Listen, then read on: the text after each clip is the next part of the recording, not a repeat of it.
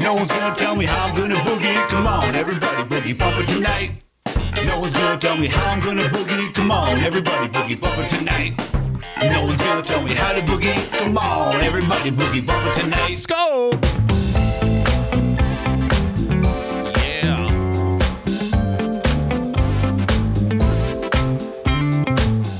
Thank you for joining us, ladies and gentlemen, boys and girls. Good morning, good evening, good afternoon, whatever time zone you're in, good evening or hello to you. Thank you for joining us. Monday night edition, Daily Boogie Podcast. I'll be with you for the next couple of hours. We've got some things to cover. And of course, we always start at this time, 8 p.m. It's always been a thing here. Always has been. Some people have been getting in touch. What time are you starting? I'm like, 8 p.m. as always, like we always have. I even had one guy get in touch and say, dude, what the hell's wrong with you? Stop lying. You've never been on at 8 p.m. before. It's always been 6 p.m.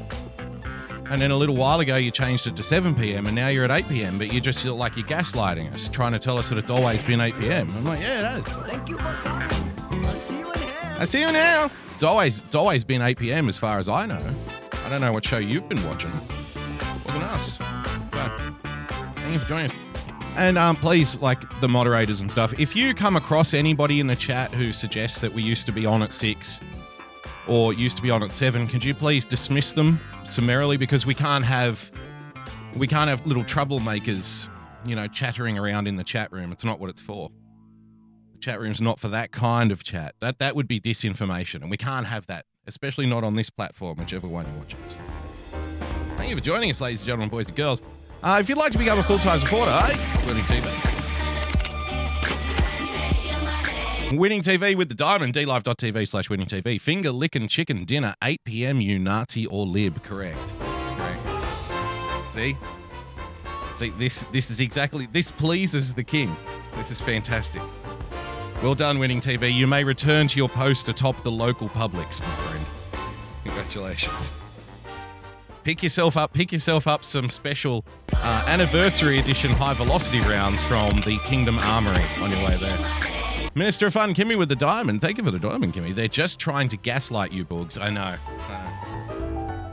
See, and to prove that they're gaslighting me, they're accusing me of gaslighting them, which is, of course, what they all do. Fat Keck Boy, thank you for joining us, sir. One diamond. Congrats on getting 900 subs on YouTube. Thank you, mate. Fat Keck Boy. Fat Keck Boy's been asking people to join the YouTube subscriber list. The Rice Man, 4433. Thank you for the diamonds. So, hey, they need to write it down. We need to write it down. Okay, good. 8 p.m. Write it down, put it on the fridge. So Fat Keck Boy's been sharing the link and saying, hey, help a brother out. Go sub to Boogs on YouTube.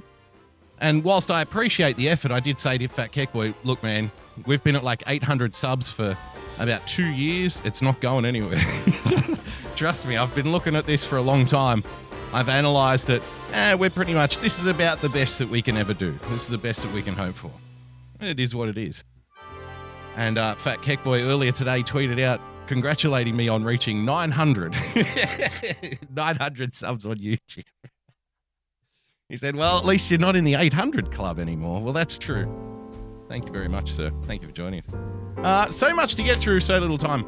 If you'd like to become a full-time supporter of the show, patreon.com, yada, yada. Follow on Twitter, yada, yada. Right. Thank you for joining us. Where shall we get into this? It's been a while since we've done just a normal podcast because I was off for like 2 weeks with a little bit of the coof. Not the coof, but a coof, right? A lower form of coof. The kind of coof that nobody talks about. The one that actually gets you sick. Hello, Twitter video, by the way. First day on Twitter video. That's nice. So, yeah, was dealing with that. And then we came back and we did those 1998 shows, which a couple of people have got in touch and said they really enjoyed it. So that was good. That's good. Good stuff to know.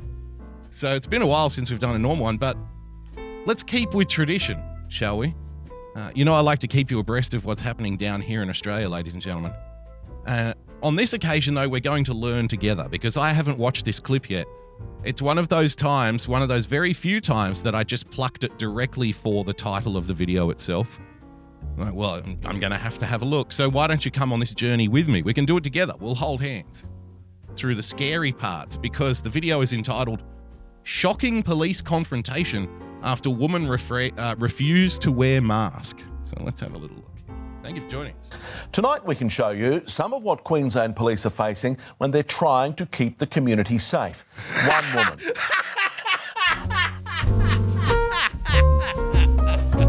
We didn't have to wait long.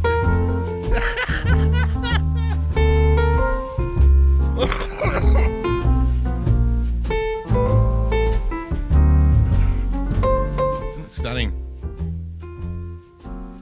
I mean, if we can tell you, I swear to God I haven't watched the clip. First sentence out of his mouth. But isn't it stunning how we can sort of track over the last 12 months? I mean, really, from one week to the next, the police can be represented in the corporate press as like a corrupt organisation, rotten to the core, from the ground up, racist, criminal, blah, blah, blah, right? And then when the time suits us, we can, these are the heroes keeping people safe. I mean, it's quite the world we live in, isn't it? I don't know how anybody could be bored right now with everything, all of these dynamic little shifts firing off each other like atoms, you know, in every direction. You're looking around, I don't even know what the fuck's going on anymore. How could you be bored by any of this? Thank you for keeping me safe, by the way. Queensland Police.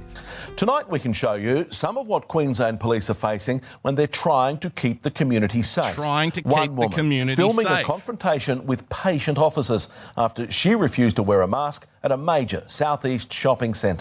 Patient officers. See, I don't know. Do we still have to explain the basics of things like editorialising? I mean, to be fair, this chap looks old enough to know what it means. Perhaps some younger, budding writers and bloggers and whatnot, maybe they don't understand what it means because maybe they've never been taught that. We've read articles on this show where it's gloating about the fact that most journalists should be activists now. That they should put objective facts second to social awareness. I'm not joking. We've read the things like professors and shit talk about this stuff. They want this. So editorializing. Look at her dealing with patient officers. I mean, okay, patient, See, if I was saying that, I wouldn't use a word like that because, that's a bit subjective for me. I would say, here's a confrontation between a woman who refused to wear a mask and police officers who attended. I mean, it's a bit more adult way to say it. Now, here's the evil woman. Here's the evil woman dealing with the angelic patience of a saint like police officers who are really protecting you. They're out there. This is some of what they deal with while they're out there keeping you safe from yourself. Oh, thank you. Thank you. We should praise it. It's very good. Where would we be without them? Fortunately for us in this day and age, we know the answer to that question. Where would we be without them? We'd be, at the supermarket lining up to buy popcorn and whatnot without wearing a mask. It's just what we're... Sounds outrageous, doesn't it? But that's where we would be. We would be catching the bus and the train to go to our shitty retail jobs without being forced to kind of sit 2 or 3 spaces away from everybody at all times and wear masks. And I mean, if you're lucky enough to have your business still open, that is, of course, that's got to be considered. You may not be that lucky. So that's where we would be without them. Unfortunately, we know the answer to that question, so. I think it's sad that you're making me feel intimidated because... I'm asking why not. But do you know the law? This is what Queensland police are dealing with on the COVID front line. Oh my... This is... Hang on. Front line. But do you know the law? This is what Queensland police are dealing with on the front line. Polite, blonde fucking women. Short, perhaps. Polite blondes. Wow. I mean, look at what they're dealing with out there. Excuse me, officer. I really feel like you're intimidating me and I'm not comfortable. Do you know the law? I mean, this is grotesque. Monica in the chat, stunning and brave police.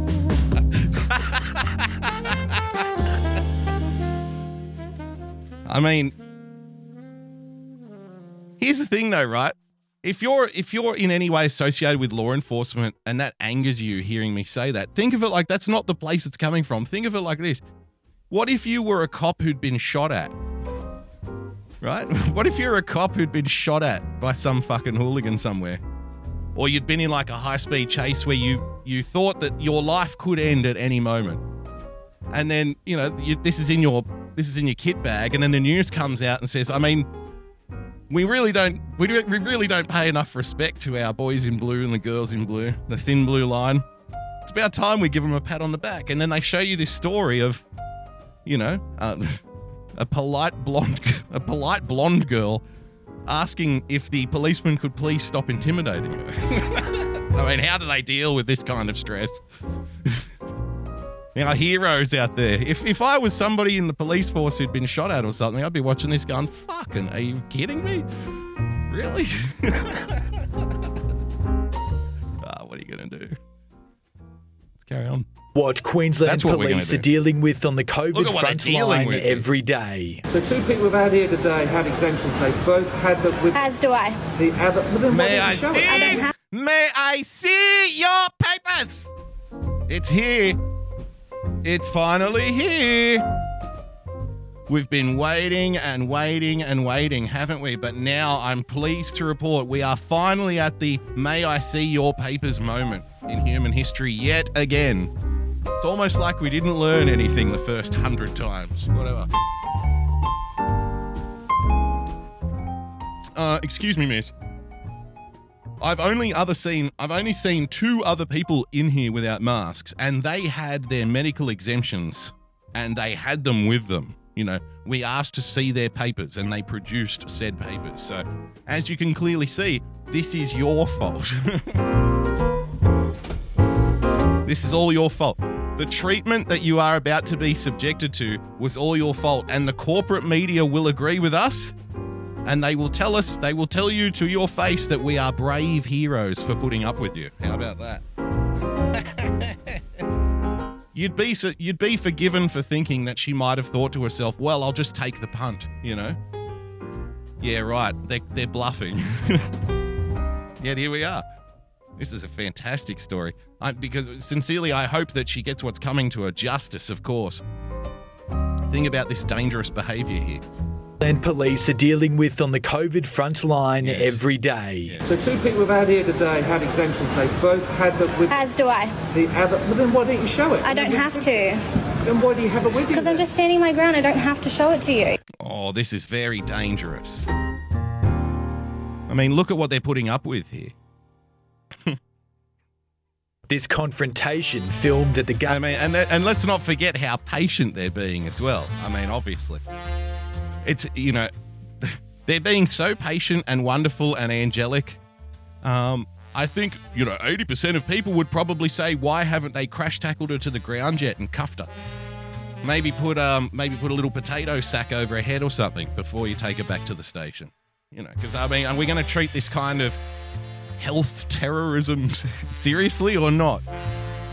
Do we want what's best for everybody to keep everybody safe? How far are you willing to go to keep people safe, sir?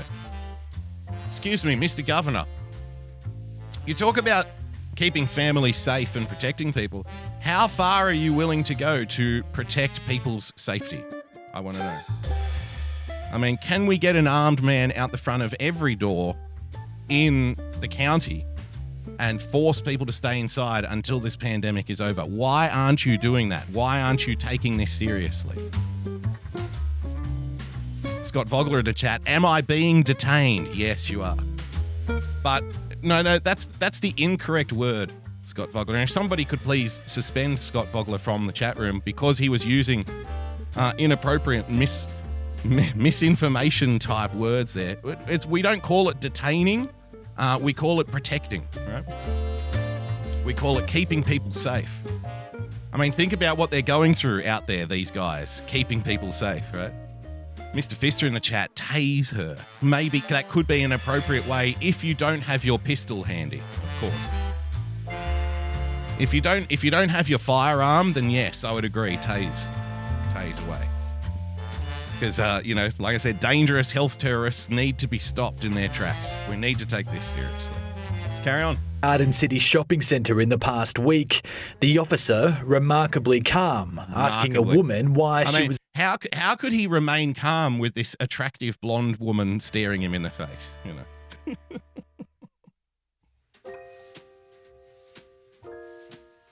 How can he remain calm at a time like this? I mean, she's got pretty big blue eyes. She seems very nice. She's being very... Speaking of patience, she's obviously losing her cool here. No, I don't have to show you anything. That's not the law. Please leave me alone. Oh my goodness. We're running this at 6 o'clock. This is the biggest story in the country right now. People need to learn how to behave. Love it. Carry on. A woman why she was unmasked. The only thing that matters to you is filming me. Yeah, because you're passing it on. Yeah, because that's quite sad. She refuses repeated requests. So wait. If this conversation had been going, and I'm not rude to police. I'm not. I'm always like, yes sir, no sir. I know better than that. Yes sir, no sir, 3 bags fucking full sir, whatever. So I'm not somebody who, will go out of his way. But if after a few minutes of this, because now it's kind of descending just into a lecture. And, if he says, well, why are you carrying it with you then if you don't need to show it? After a few minutes of this, I would maybe ask the question, hang on, if I'm not breaking the law here, why are you still harassing me? Right? You asked about why do I have my COVID, my pass, my exemption from wearing a mask, why do I have that on me if I don't need to produce it? Well, if I'm not being arrested for anything, why are you still harassing me? Why haven't you left me alone yet? What is this? Right? And see what happens then. Because after a few minutes, it would start to get annoying. It's like, well, look, because it's almost like at that point, I'm sure not intentionally so, but as a natural result of this kind of confrontation, the likelihood that you'll do something or say something that can get you arrested goes up, I think. Maybe goes up in like every 5-minute intervals.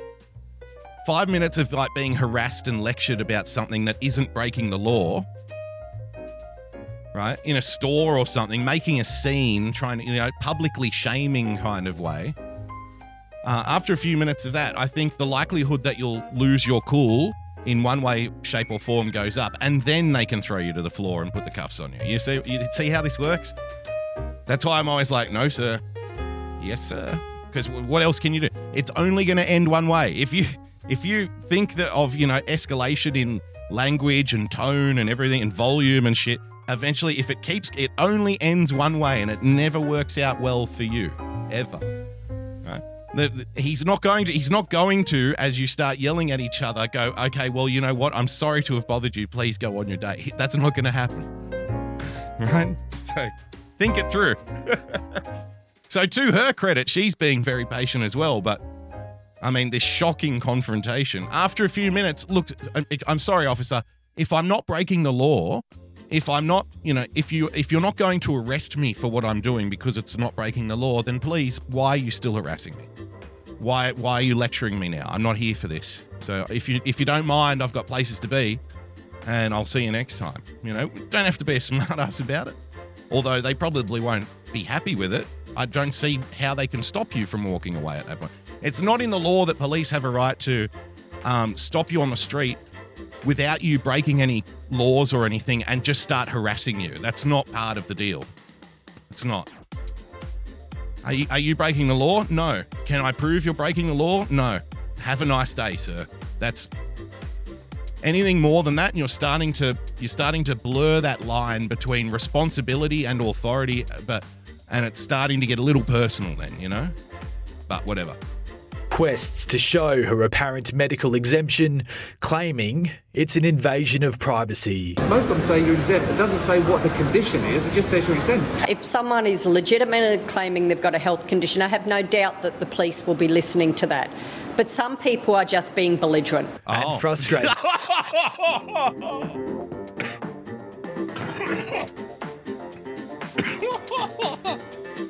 So, pardon me. Some people are still being belligerent. I can't even get the fucking word out. Some people are being belligerent in their dedication to not breaking things that aren't laws. You know, some people are so arrogant and single-minded and focused that they think it's okay to go about their day without breaking any laws. I mean, what the hell is wrong with these people? How are we going to deal with them? They're so belligerent. Okay, thank you very much. For frontline officers who have spent thousands of hours enforcing lockdowns, manning the borders, all to protect the community. We are all for I think it's very, very sad that you feel you need to do this as a former police officer.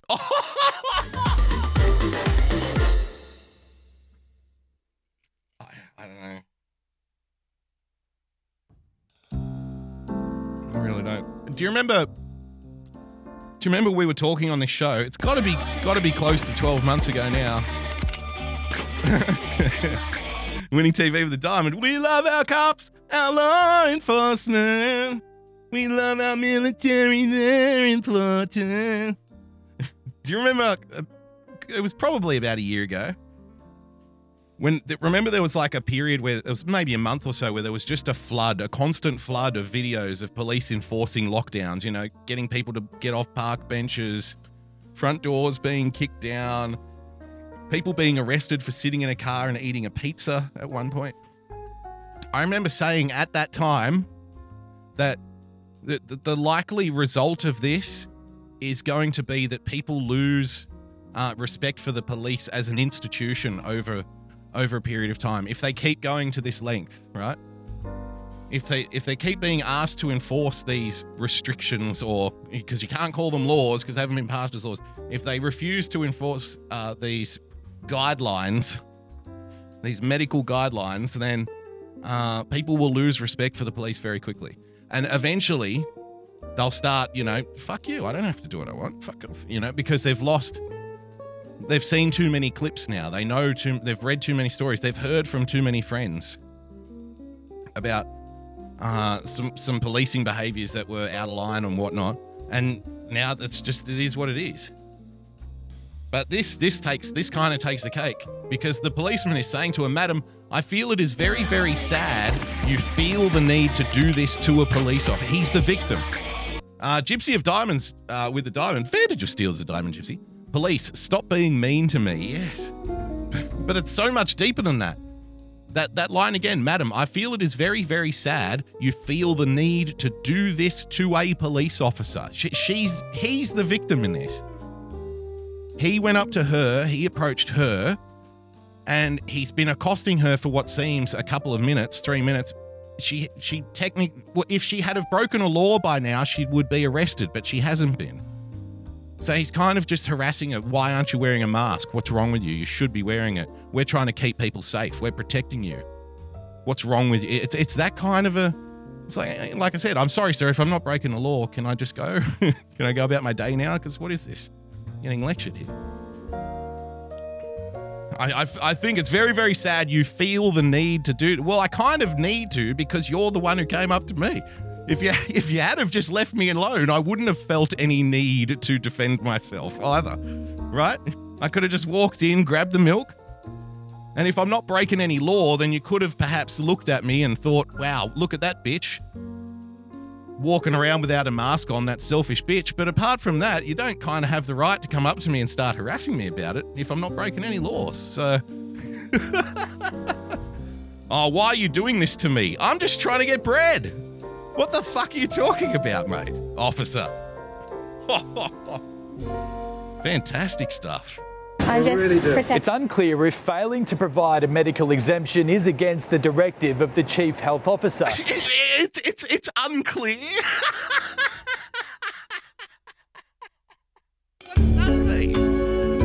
does that mean? What are you fucking... Hang on. What do you mean it's unclear? Are you telling me that from the time that this video was shot, through the writing process, through the filming process, through the editing process, all the way up until it airs on this program, are you telling me that nobody could find out whether it's actually a law or not? What the fuck? Don't you have a lawyer on board, on staff somewhere? At least with a retainer? So again, I'll repeat. Why exactly is this portrayed as like, oh, this poor officer, he's the victim of, a dangerous, belligerent person? It clearly wasn't the case. She was being very polite, all things considered. And he was kind of getting up in her face and giving her like a bit of moral finger wagging and what the hell is wrong with you? But she's like, well, I'm not breaking any law, so can I just move on? And he was right up her ass, basically. And at the end of all this, oh, look at what these people are dealing with. Look at what they're dealing with, folks. I mean, we ask so much of these officers, we really do. But to put up with this kind of shocking confrontation, I mean, it's awful. After all of that, they still don't even know whether it's a fucking law or not. Hey. Thank you for keeping me informed, corporate media. And it's not like they forgot to tell us. He admits, well, we're not sure. We really don't know whether it's a law or not. I don't know, do your best. Coming up after the break, why there's so much conspiracy theory confusion about the lockdown laws. There's a lot of misinformation out there being spread around on the internet by these right-wing conspiracy theorists. And so, they don't even know whether things are breaking the law or not. What the hell's wrong with them? Coming up after the break. Why we hate this lady even though we don't know whether she's breaking the law or not. I mean, it's just... Congratulations, corporate media.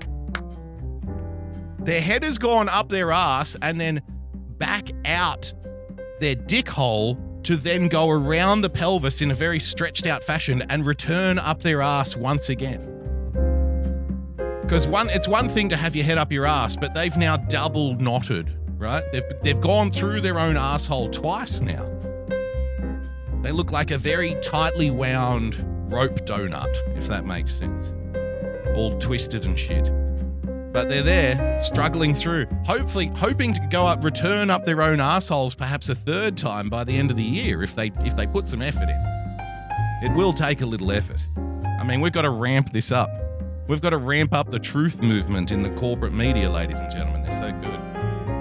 So, that's Australia for you. It's not just happening in Australia, ladies and gentlemen.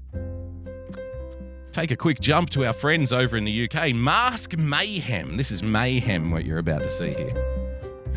When you think of, I know we don't really care much for definitions that we've always understood to be true, but with all things considered, when you think of mayhem, what do you think of? Some people may say Monica Mayhem, which would be understandable. But other people would think of, perhaps a kind of societal breakdown, apocalyptic, anarcho-capitalist, warlord-riddled desert world, Mad Max. But people will be thinking Mad Max. Mayhem. It's mayhem. Nobody knows what to do. So, in a spirit of accurate journalism, which I'm a fan of course, Mask Mayhem. Moment more than 30 conspiracy theorists descend on a Chelmsford Tesco. Tesco is it's like the Publix of the UK, right? The moment more than 30 conspiracy theorists descend on Chelmsford Tesco without face masks in, quote, selfish protest. I'm protesting for me. It's kind of what every fucking protest is about, though, isn't it, really? Eh? Even the anti-war ones.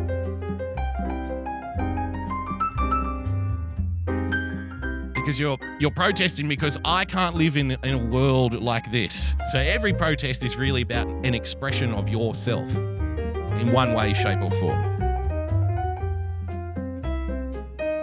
But I do love... They're all conspiracy theorists, by the way. I miss the days when conspiracy theorist actually meant conspiracy theorist, you know? Yeah, there's some conspiracy theorists out there who believe that they have a right to walk through a supermarket without wearing a mask and without being harassed by police when they're breaking no law. Can you believe these conspiracy theorists? Wow. That's a conspiracy now. I know everybody uses the coma, stuck in a coma for 30 years analogy, but I think it's fair. I never really have, so allow me one. Stuck in a coma and then waking up in 2021. Imagine if you were one of those fucking Roswell alien autopsy kind of dudes. You're balding at the front, big Coke bottle, thick glasses, a belly that always hangs out the bottom of a stained singlet top, right? A stained tank top. And red army cargo pants and big boots, right? And you've been living around New Mexico looking for UFOs and stuff. Imagine you wake up, hey, is my conspiracy theory magazine? Who took care of that while I was in a coma? Oh, it's okay. Sandy here, who's a graduate from Berkeley, she's been taking care of your conspiracy theory magazine. Oh, good. Sandy, tell us, what have you got? Well, today I covered a story about anti-vaccine conspiracy theorists who were walking around a supermarket without a mask on. What? Let me go. Please let me die. Moment, more than 30 conspiracy theorists descend on Chelmsford Tesco without face masks in a selfish protest. Let's have a look at the selfish protest, shall we? I want to see this. Look at this. Look at this.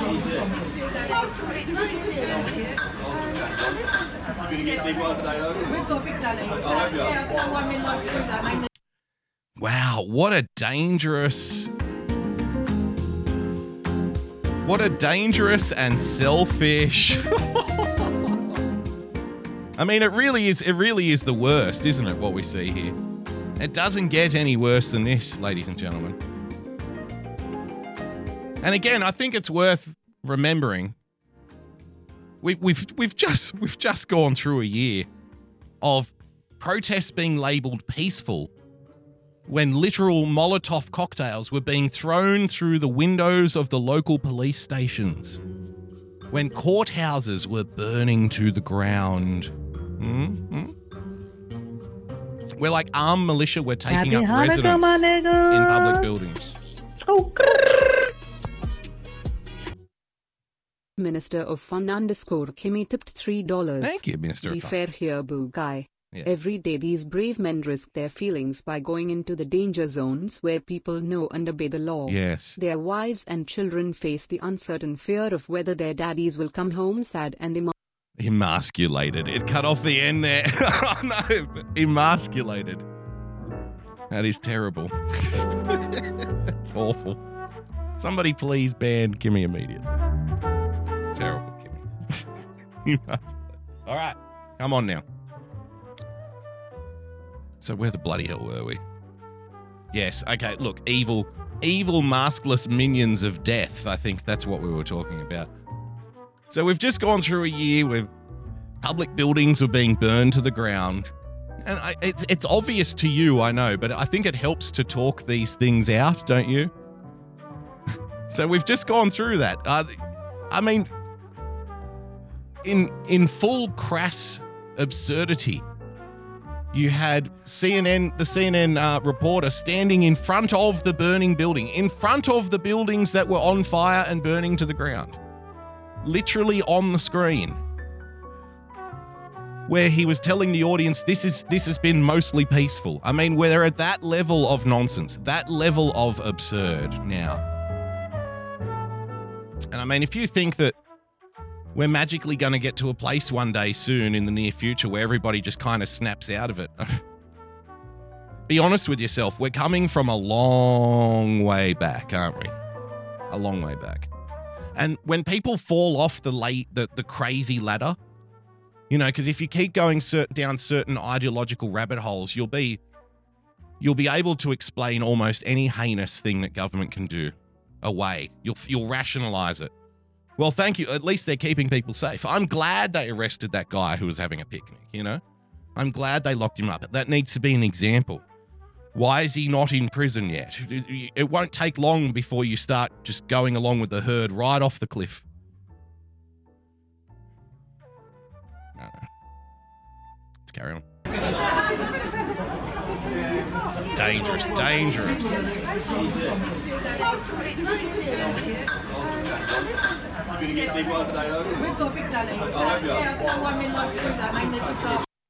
Yes. Oh, well, thank you for that shocking footage there. Really, I don't know how we're going to keep everybody safe at times like these. I really don't.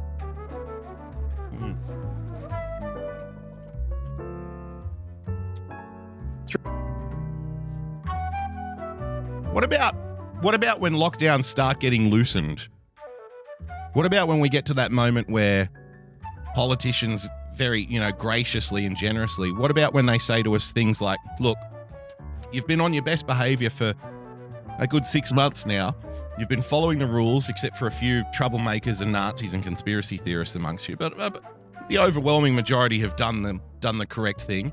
So we're going to reward you. And you sit like up on your hind legs, tongue out, sniffing the groin of your master government, saying, may I have a treat now? Do I get reward for this? Yes, you do. You get a reward. Okay, great.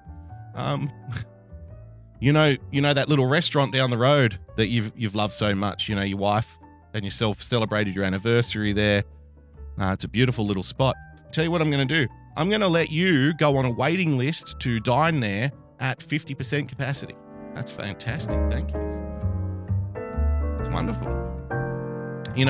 And I may even let you go back to work as long as you sign up to this, what we're deciding to call it, the vaccine passport. What do you think of that? Well, it sounds great. Will I be allowed to go to sporting events again? Yes, but, you'll have to be lucky because we can't let everybody go at the same time. I mean, that wouldn't be normal. So we need a new normal here. So with all that considered, you may be prepared to wait your turn and lick the bone. But just in case you're one of the lucky people who does get up on their hind legs and is rewarded with a treat, do you even know how to socialize anymore? NPR asks the question, ladies and gentlemen. NPR is going to explain to us.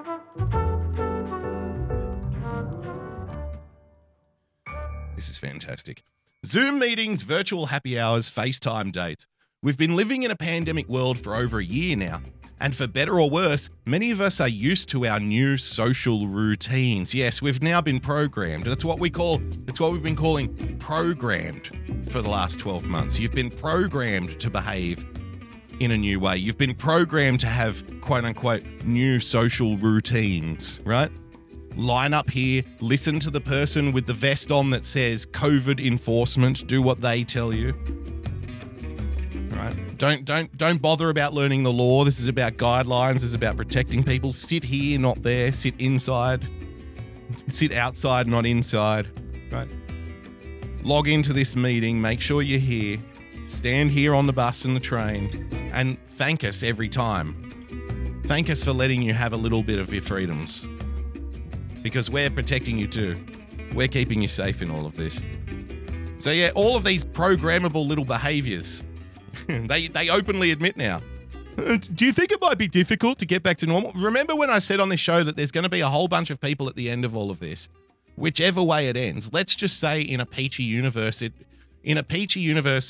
of our wildest imaginations. Ring the bell and get your cheese, man. Thank you for the sub, Coffee Talk with Sandra. Just imagine in our wildest imaginations, we get back to a place at some point whereby it all just goes back to pre-COVID normal. Imagine that, at the end of the storybook. Just imagine we got there, even in those best case scenarios. I remember talking to you about it on the show, right? There's going to be a lot of people who are permanently scarred from this now.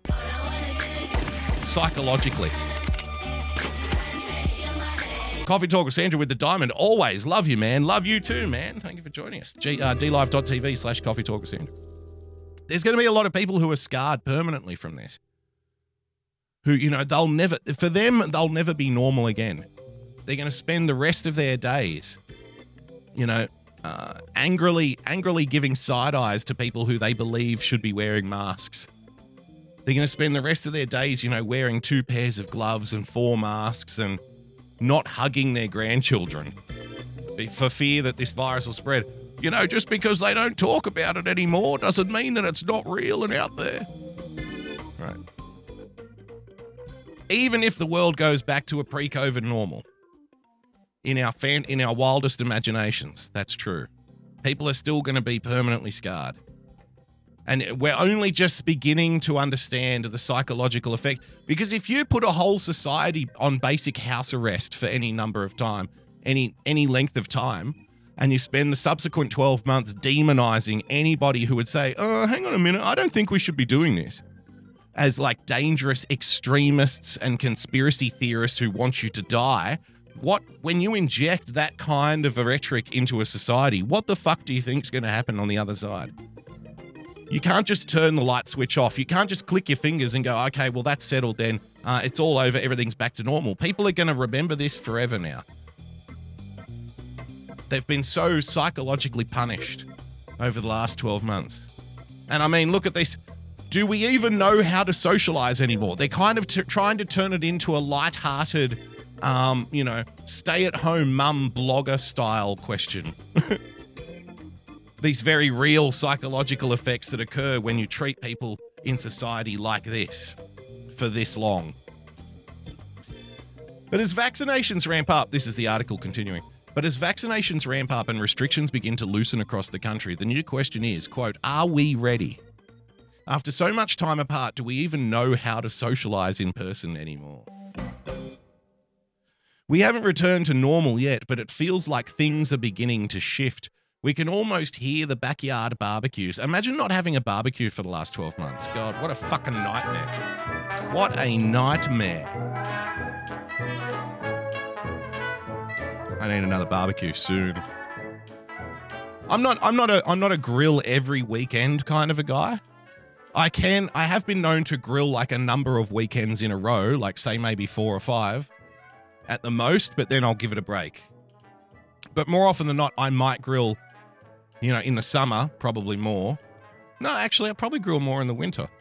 I don't know why that is, because summer it's too fucking hot to stand next to a hot barbecue, maybe. So grill more in winter. Yeah, actually, I like that. So it's cold outside, so your air is thick with, steam, where you're rubbing your hands together constantly like this. That's the perfect time to fucking grill in the backyard as far as I'm concerned. Because that heat from the barbecue while the meat's cooking and, maybe a nice fucking big glass of red wine, or maybe get yourself a bourbon and Coke, something to warm you up from the inside. That's fucking heaven, mate. Early evening, sun setting, right? Just starting to get that chill on. Dog sitting around next to you trying to steal shit off the grill every time your back's turned, right? It's primal. Great word, Carrion Monkey in a chat. It's primal. It's primal. So I'm obviously somebody who loves a barbecue. I was getting pictures sent to me yesterday. I hope I can say this. I was getting pictures sent to me yesterday by a friend whose husband is of Argentinian descent, showing me an Argentinian barbecue that they had over Easter. You should see, this fucking thing is next level. So they've got like the barbecue is the ground basically, and they just put like a grill that's maybe a bit less than a meter off the ground, and their fuel is just like embers and wood and shit that they burn. They got to keep it like constantly hot though.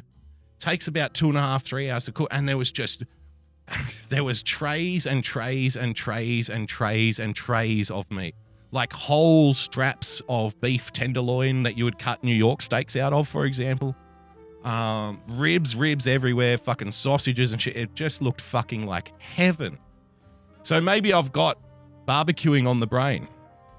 But reading this line, this is the horrible reality these people live in.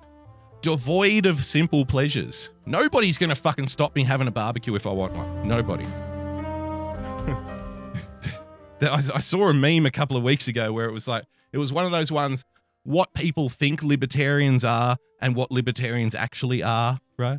So it was like what the perception of libertarians was, I believe I have a right to own nuclear weapons. But then the reality of libertarians in the other picture was, why am I not allowed to paint my own shed? Right? That's really what it... You mean I'm not allowed to cut this tree down on my own property, but I own this property? No, you have to book an appointment with the Environmental Protection Agency. We have to do a full inspection at your expense, by the way. And we might even have drones flying overhead to make sure that there aren't any trees removed. This is a real fucking story from Australia, by the way. From maybe, I don't know, close to 20 years ago, a famous rugby player here, on his property, he cut one of his trees down. He owns a massive farm basically now. He's not playing anymore.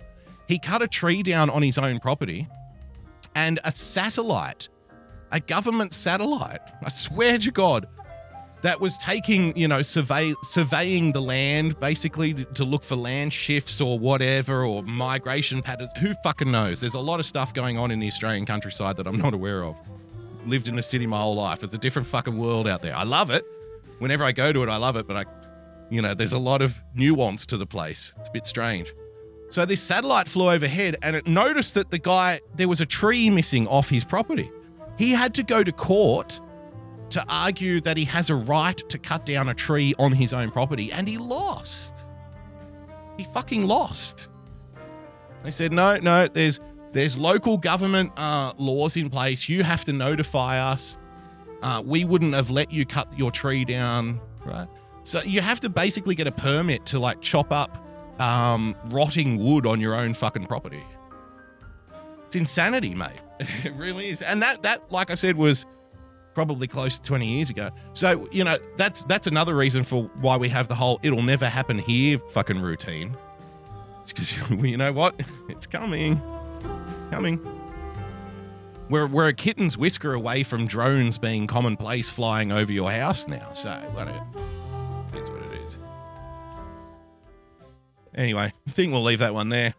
Do we even know how to socialize anymore? Well, we certainly know how to talk about it. I guess this is also a byproduct of, another unforeseen set of circumstances from the lockdowns, I guess, is a lot of people have so much more time to just fill the internet with digital noise, right?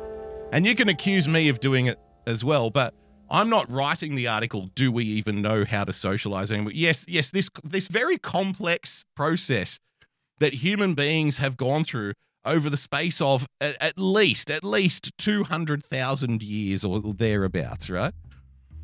This very complex, slow evolution of understanding how we talk to each other. There are things happening on the micro level that none of us even know about. How we, subconsciously look for people's eyes and lips and ears and face and your body language and your positioning. We only just barely scratch the surface of all of that nonverbal communication shit. Right? So do we even know how to socialize anymore? Yes, because after 6 months of being on Zoom meetings, I'm sure you've totally forgotten what it means to be a human. Perhaps, just perhaps. And apologies if I'm off the mark, but perhaps just perhaps you weren't really that human to begin with. Maybe you were a bit robotic before, which is just why you're struggling so much now to, just be a quote-unquote normal person. But at least they're keeping you safe. That's the main thing. Thank you for keeping me safe. All right, with that, ladies and gentlemen, I'm going to take a quick 5-minute break. When we return, so much more to get through. Plus, I'm going to shoot chicken juice up your butt. So stick around for 5. We'll see you soon.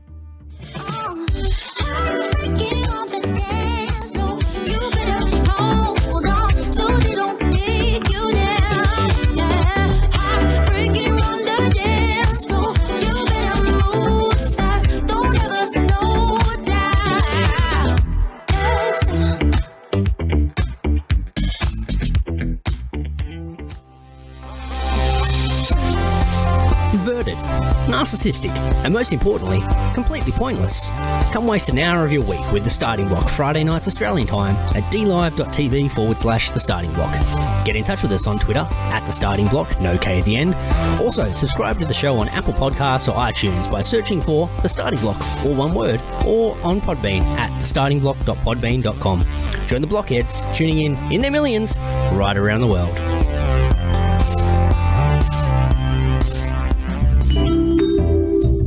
Hello, my name is Frozen Asian, and I'd like to tell you about my show, The Sunday Night Shit Show, every Sunday night at 10 p.m. Eastern Standard Time. Along with good conversations and laughing at funny and weird shit we find on the internet, we also have the Hat Cam, where I showcase my myriad of great-looking hats. Here is a testimonial from a great friend of mine who has enjoyed my hats lately. I hope your next hat is a bullet. Jesus Christ, what are you, fucking Asian Dick Tracy? What's wrong with you? Why do you have to ruin my evening? Like, I was just gonna listen to my buds do their show, and you just gotta do this. You do the show without the hat. So you're not enjoying it? No! Dude, Asian come Dick on, Tracy. secretly you enjoy it. You look like you're going undercover in Argentina, but it's not working. I hate you. I hate you. Oh, come on, you secretly love it. No, I openly hate it.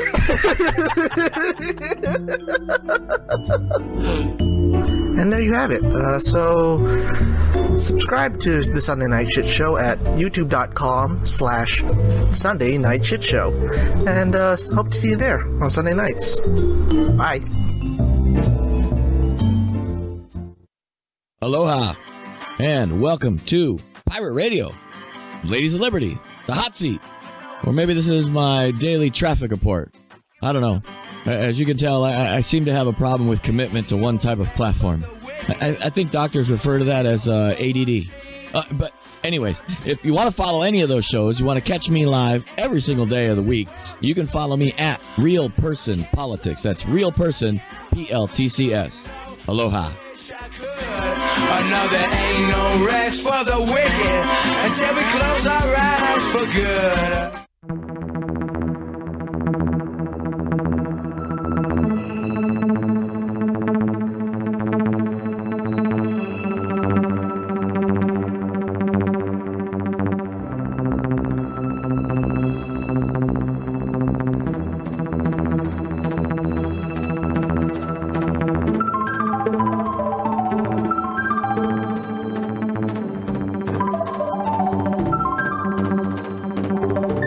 Weeknights. Join my good self, UK Neil, over at DLive for the Great Awakening show. That's over on DLive at dlive.tv/UK Neil.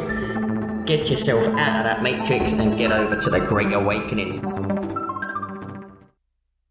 This just in! The global officials that can help all, also known as Got You, have now banned all boogieing and boogie-related movements worldwide. Public safety is the main concern, they say, and people are reminded that boogieing is contagious. Anyone caught boogieing will be dealt with in the harshest terms police have reported. More idle Sometimes this world can get you down. There's just one thing you can do. You gotta get back up and shake it all around. No one's gonna tell me how I'm gonna boogie. Come on, everybody boogie bumper tonight.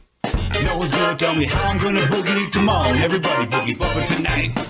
No one's gonna tell me how to boogie. Come on, everybody boogie bumper tonight. Coming back.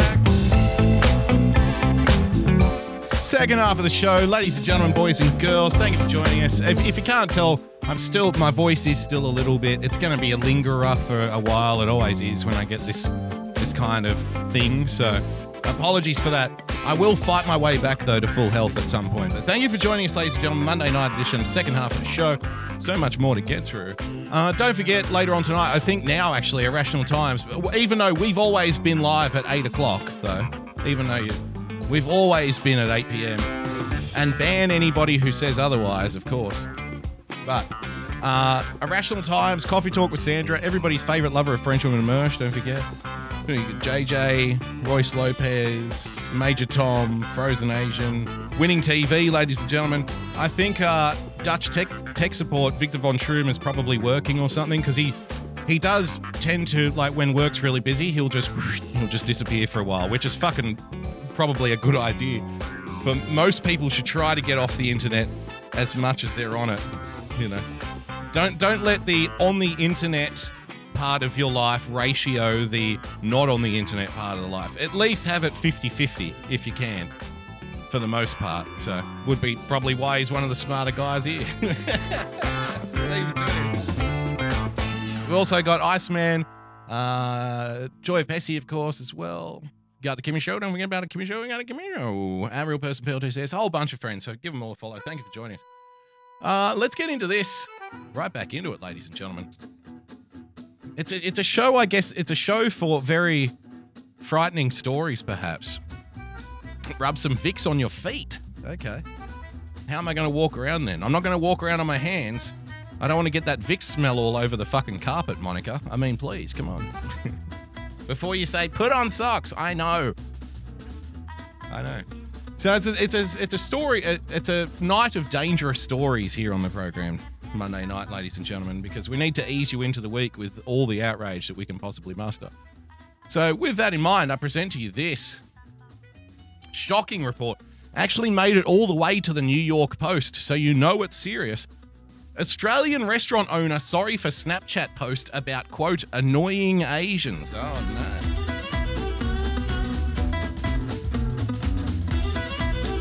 Should apologize for that. Should apologize for spreading this lie. An Australian restaurant owner has apologized for posting a Snapchat of an order that described customers as, quote, two very annoying Asians. The image appeared Saturday on the account of Shay Haston, who is listed as a joint owner of several Brisbane eateries, several. So this isn't just like a little cafe, little family-run cafe or stuff. This is a mini empire. She owned a joint over... pardon me, I need some more... Hang on. Let me some smart juice. Much better. So this isn't, like I said, just a little mum and pop style cafe that just does like a breakfast and lunch 5 days a week, 6 days a week if you're lucky. This is somebody who's in the restaurant business, somebody who's in the restaurant game, which is I think of all like, how would you even classify it? Of all like the / entertainment type businesses, because restaurants is its own business, don't get me wrong, but it's kind of like the entertainment business, you know. At those high-end restaurants and shit, it matters like what's hot. It's a bit like fashion, although your longevity is better. I think to make it in the restaurant business, I think it's like the most savage business to try at, because like 80-90% of people fucking fail, you know, go broke. It's only a very small amount of people who actually get out of it alive. I've worked a number of different jobs in my time. When I was younger, I was somebody who'd stay at a job for 6 months and not get fired, but find something else. I did that a lot. I was working 2 jobs for a long time. So the second job would be, you know, I would change, do whatever. So I've done a bunch of different jobs. I have met so many chefs. I'm not joking. I swear to God. Like removals, landscaping, truck driving, manual labor jobs, it doesn't matter. I've got to count at least half a dozen fucking qualified chefs in all of those jobs. Because it's something like, and they've all been like in the same age group, like say early 30s when I've met them, and they all tell me the same stories. They all say that, yeah, it's fun, like you have to love it. Because these guys were working like 6-7 days a week in split shifts. So they would get up at like, say, 9 o'clock in the morning and work through till maybe 3 or 4 in the afternoon, go home for a few hours and then get back up and go back to work and do the night shift. And they'd be at it till like, you know, I don't know, 1, 2 in the morning. But then afterwards, like they all say the same shit. After, it's like a party lifestyle. If you're working at a restaurant in the city somewhere on the strip, you know, a popular trendy place, you live a party life because you get out at 1 o'clock in the morning. There's bars open 24 hours right around the corner from you in Sydney. So you get out at like 1, 2 in the morning. They all say the same shit. Yeah, they're doing blow and stuff, right? They're taking pills. They're going out. They're drinking till 6, 7 in the morning, getting 2-3 hours sleep and then getting up because all of their routine is broken in half. Basically, they, you know, it's easy to descend into that pit. So they've all done it like in their 20s and stuff. And then when they get to their 30s, that's when I meet them as somebody who's never worked in a restaurant. I worked at McDonald's, my first job, but I don't think that counts as working in a restaurant. That's just get the frozen thing, stick it in the oil, and then whack it on this bun. It's not cooking, you know what I mean? And there was no real cocaine blow parties or anything happening either at McDonald's. Occasionally, a joint might have been smoked, like in the loading dock or something. When the truck arrives, yeah, no worries, I'll get the delivery. Sweet as, bro. All right, thanks, man. You know, and then go back to work. Your eyes fucking red as the angry moon, the angry, planet of Mars, full of fury and rage and laid back chill. And you just go through the motions for the next few hours of your shift before you get to go home at 1 o'clock in the morning. That was the experience. Not full on at all, but I digress. An Australian restaurant owner has apologized for posting a Snapchat of an order slip that described customers as quote, two very annoying Asians. The image appeared Saturday on the account of Shay Haston, who is listed as a joint owner of several Brisbane eateries, including Froth on Brunswick. If it's on Brunswick Street as well, that's like the dining, entertainment, boutique shopping strip in Brisbane. It's Brunswick Street. Oh my God, I love my staff. Read the caption posted along with 3 laughing emojis and the offensive image. It's an offensive image, they describe it as.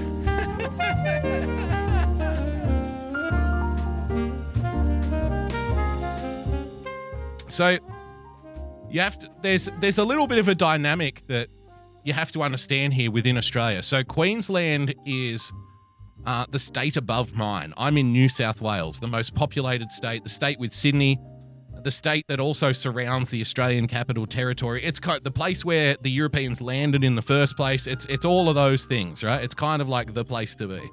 Sydney is like where the flag went into the ground and like, all right, we start here, okay? And everything else came after it. But there's always been this weird kind of relationship between Queenslanders, which is the state to our north, and New South Welshmen, which is the state that I'm from. And Queenslanders here have it's like our version of the South for you. So it's always a source of mockery. They say, oh, that's where people are inbred, they're rednecks, right? That's our redneckville, is Queensland. But I always get on, I don't know whether this is saying more about the media or more about me. I always get on really well with Queenslanders.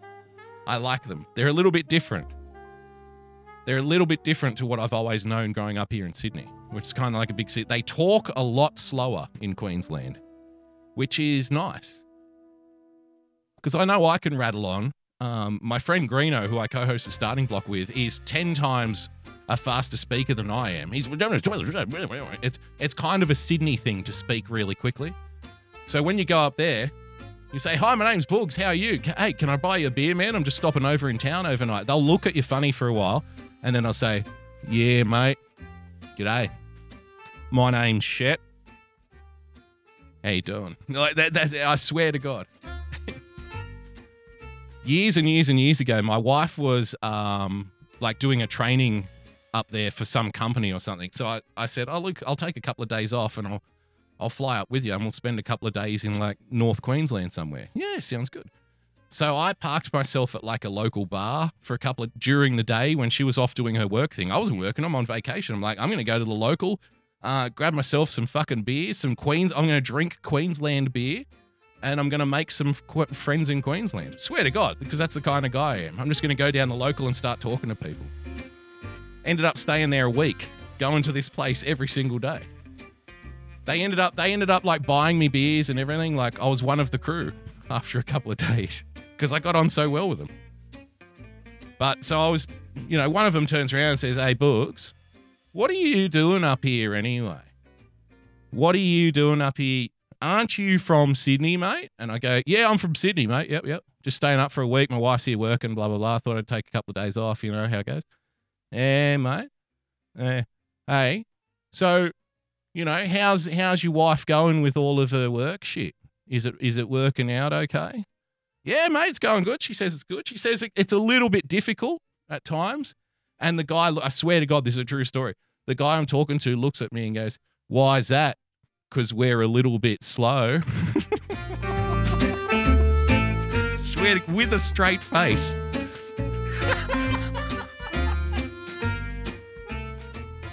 I just laughed and I said, I fucking love you, mate. I'm buying you another beer, mate. Fucking stay there. I'm going to get you next one. I swear to God. There's a little boogie memoir for you. Why is that? Because we're a little bit slow. Fucking swear to God. So anyway, this is in a Brisbane restaurant. She tweeted this out, 2 very annoying Asians on the food ticket. Oh my God, I love my staff, read the caption posted along with 3 laughing emojis with the offensive image on Hastings' account. The news outlet reported about the receipt for the chicken and avocado croissant. Sounds fucking awful. Sounds fucking awful. You know the best way to eat a croissant? I'm not even going to lie to you. The best way to eat a croissant is when it's made fresh in a fucking local dirty Vietnamese bakery with nothing on it. No ham, I like ham and cheese on a croissant. My favorite croissant would be to put like sliced tomato and onion with a lot of cracked pepper on there. With a bit of cheese. I love that shit too. But just plain croissant is the way it's supposed to be eaten. Maybe dip it in a little bit of jam or something like that. A little bit of jelly, you know what I mean? But other than that, nothing. Everything else is a bastardization. Because I saw people replying, oh, chicken and avocado croissant sounds amazing. I'm like, no, it fucking doesn't. That sounds like pissing in a bottle of Pepsi. Fuck that. And fish taco. I've never understood fish tacos. Never. So this sounds like a very trendy place. I know a lot of people like fish tacos. I don't think fish belongs on a taco. Ever. So I'm just like, no. I don't even like the idea of it.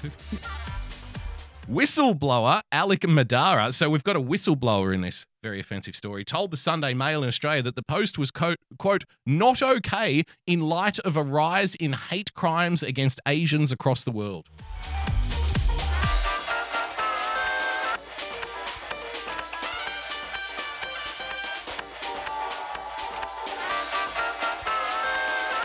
Excuse me?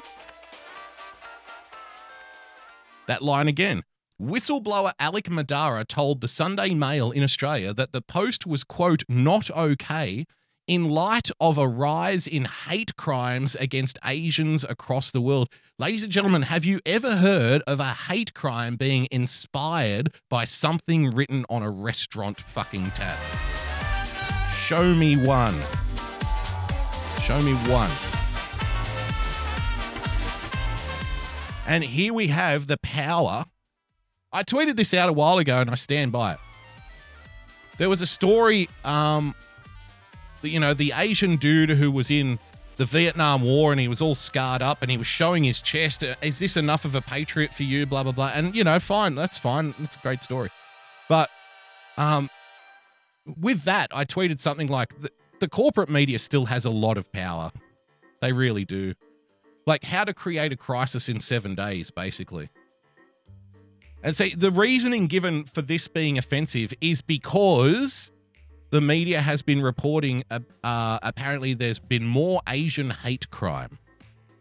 But of course, one might determine that they're merely reporting the stories of it happening, which have always happened, and avoiding reporting stories of other people getting, like the stories, for example, of the Asian dude who was working in the 7-Eleven who had a gun stuck in his face.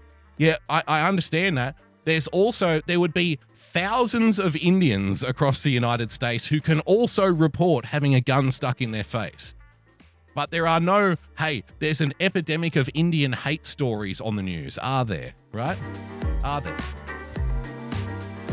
No. Here's one story that we use to explain everything else. That's the way we live now.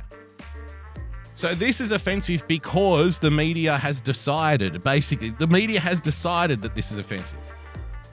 Listen to this. Was the intention to be racist? I couldn't say. That's not for me to decide. Society can have their viewpoints and talk about it. I just know it didn't sit well with me, he said. I just know I just know it made it uncomfortable. That's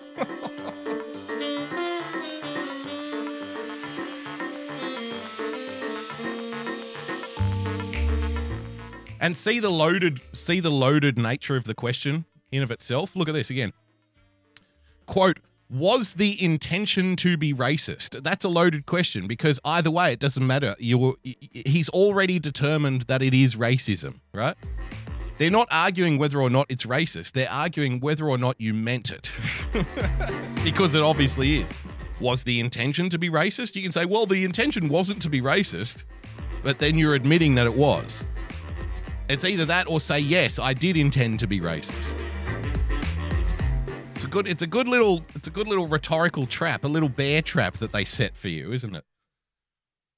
There you have it. Amid the backlash, Hasten offered a mea culpa and said she wished to, quote, apologize for the offense and the hurt caused. No. I've been a business owner in the Valley for more than 6 years, personally and professionally invested in diversity. I'm deeply disappointed and embarrassed at my actions. Oh, geez, the self-flagellation. How much can you do? How much apologizing have you got in you, love? We want to see the full fucking package. Put everything on the table. Leave it all out on the field. I'm sorry I was ever born. Jesus Christ weeps at my mere existence. I am an abomination. I am a crime against humanity. I don't deserve your mercy. Please find it in your hearts to let this wretched whore of Satan continue on and try to make the world a better place. Can you please do that for me? Please. I deserve it. Please. Maybe then I'll let you off. Maybe not. Internally, I and my team will do better to ensure we uphold the diversity and inclusivity that is at our core. This is where I think she misses the mark, because I would say it is inclusive, because every race talks about every other race the same way. It's not special. Asians would say, look, there's those, they say it about us. China, other people in other parts of the world, the Chinese referred to Australia not that long ago as chewing gum on their boot that needs to be scraped off onto a rock. And I'm supposed to get upset about some fucking waiter getting paid minimum wage to take orders with apparently, allegedly annoying customers who also happen to be Asian. Oh, stop the fucking presses. This is racial vilification. Oh, right. Can we go live to China for a comment? Yes. Australia is chewing gum on our boot that needs to be scraped off onto a rock. Oh. Spare me, please. It's never going to work. It's ridiculous. Speaking of which, how about this little story? This is on a current affair, which is usually reserved for where to buy the cheapest milk, why are fat children getting bullied, new childcare changes. It's a very sort of female sensibility dominated show at the best of times. Here's a pensioner who got ripped off by a builder, blah, blah, blah, whatever.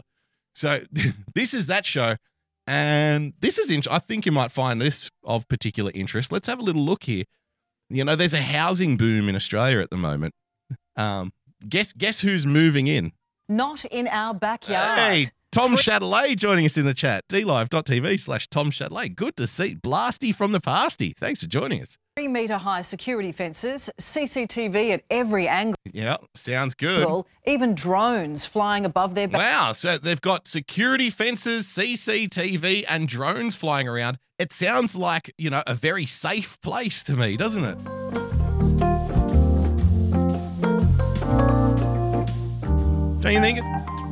Don't you think it sounds like a very safe place? Haven't we been told that this is how you keep people safe?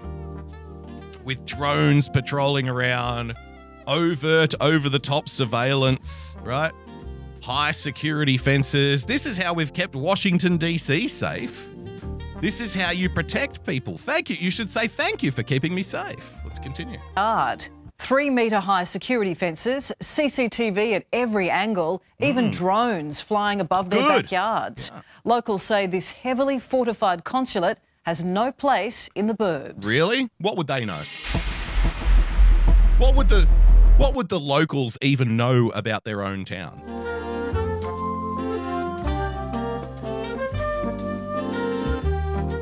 Honestly, what right do these locals have to decide that they don't want a particular neighbour? I mean, how dare they, really?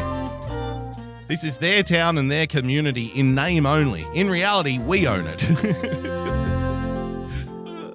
Let's have a look.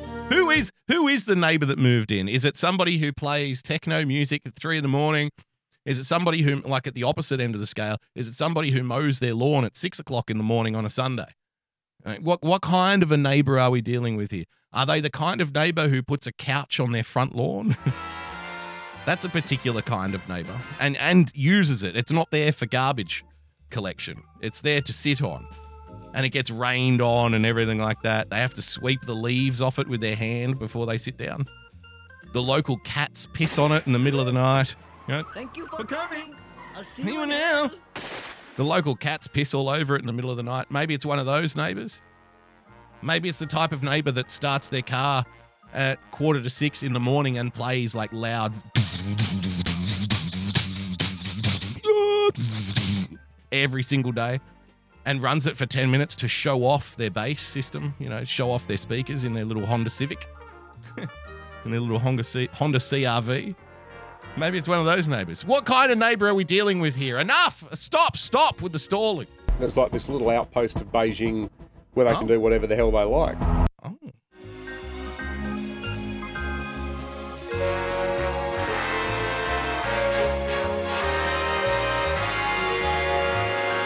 Interesting.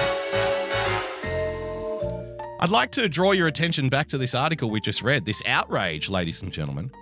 Australian restaurant owner sorry for Snapchat post about, quote, annoying Asians. Because the restaurant owner apologised for the waiter or waitress writing down on the docket, on the bill, 2 very annoying Asians. Because that was wrong, right? That was a wrong thing to say. So they've apologised for it, therefore it's wrong. Therefore, one can only determine that Asians cannot be annoying. Because it's racist to suggest that somebody can be both annoying and Asian at the same time. That doesn't happen. It's not real. It's a conspiracy theory. It's really a hate crime, if we're going to be honest about it here, okay? It's really a hate crime. So you cannot have any annoying Asians. So that's worth remembering in this story, which came out about a week ago. Herbs. It's like this little outpost of Beijing where they can do whatever the hell they like.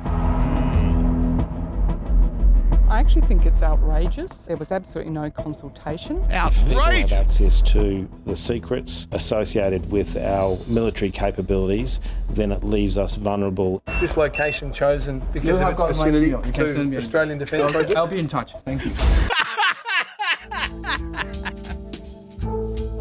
Now, I don't know who this guy is. This guy's probably just an average government employee, you know. The reporter asked him. It was pretty quick, so if you weren't paying attention, you might have missed it. The reporter asked him, was this location chosen for its placement near a strategic military fucking site, whatever it was? I missed what site it was. Was it chosen because it's very close to this particular military site? He's like, okay, I go now. I'll be in touch. Gonna circle back to that question. But like I said, he's probably just some guy who works there who gets told to do things and does them rather than somebody who makes decisions. I mean, it's the Chinese government.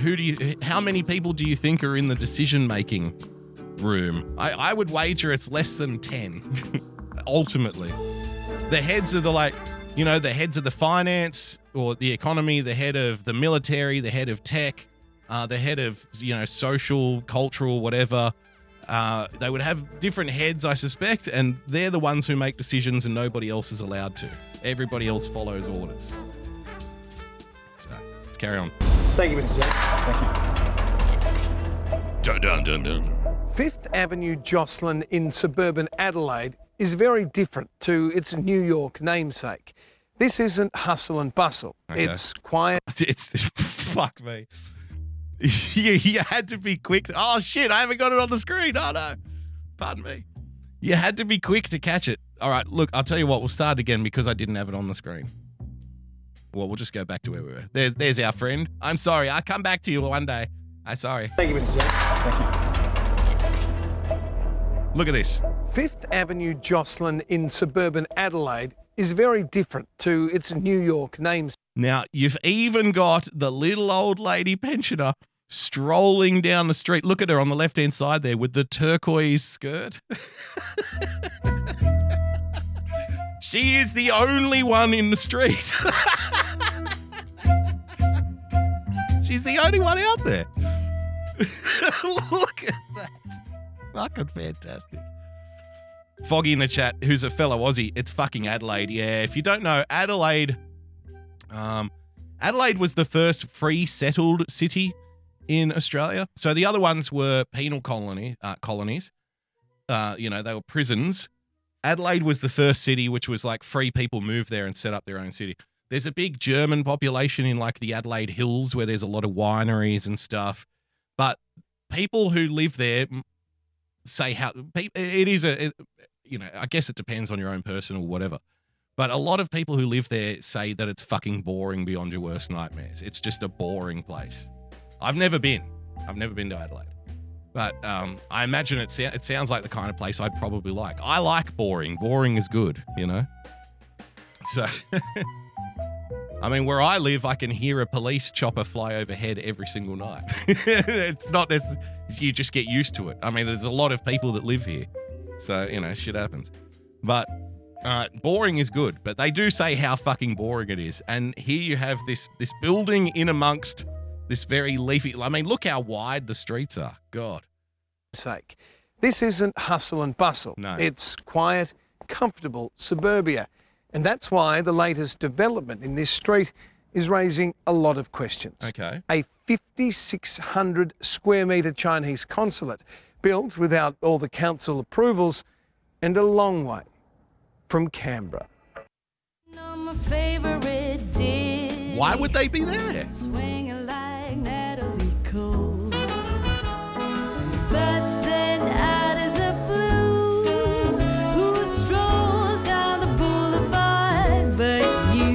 Why would you be there, China?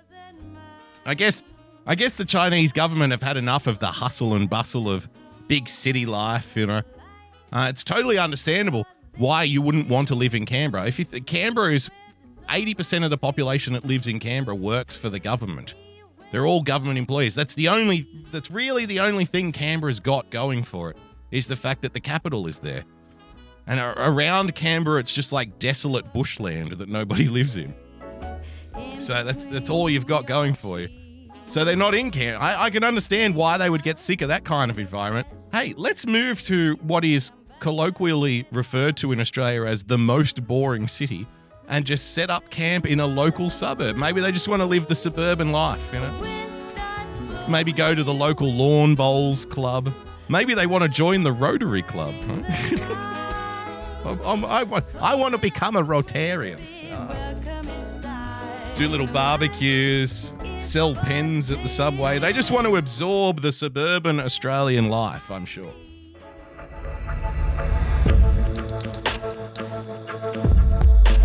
Foggy from the chat. And thank you for shitting on my town books. I like Canberra.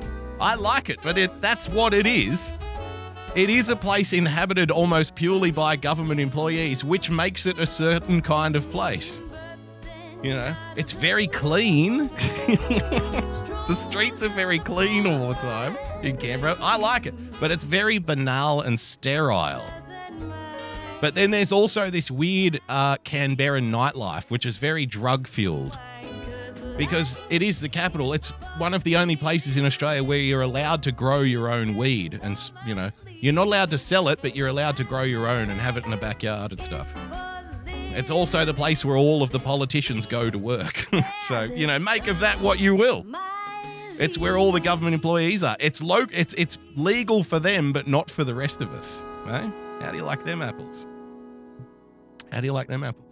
Amongst the shadows of night, beyond 3-metre-high bars, one property on Fifth Avenue looms beneath floodlights. The compound is hard to make out for any locals peeping from their bedroom window, and while daylight reveals Australia's newest Chinese consulate, it doesn't clear up what it's doing in Adelaide. To see it kind of bolstered like a fortress is really anti the whole nature of this environment, and I think it's a very sad day. Oh, does somebody have an issue with multiculturalism?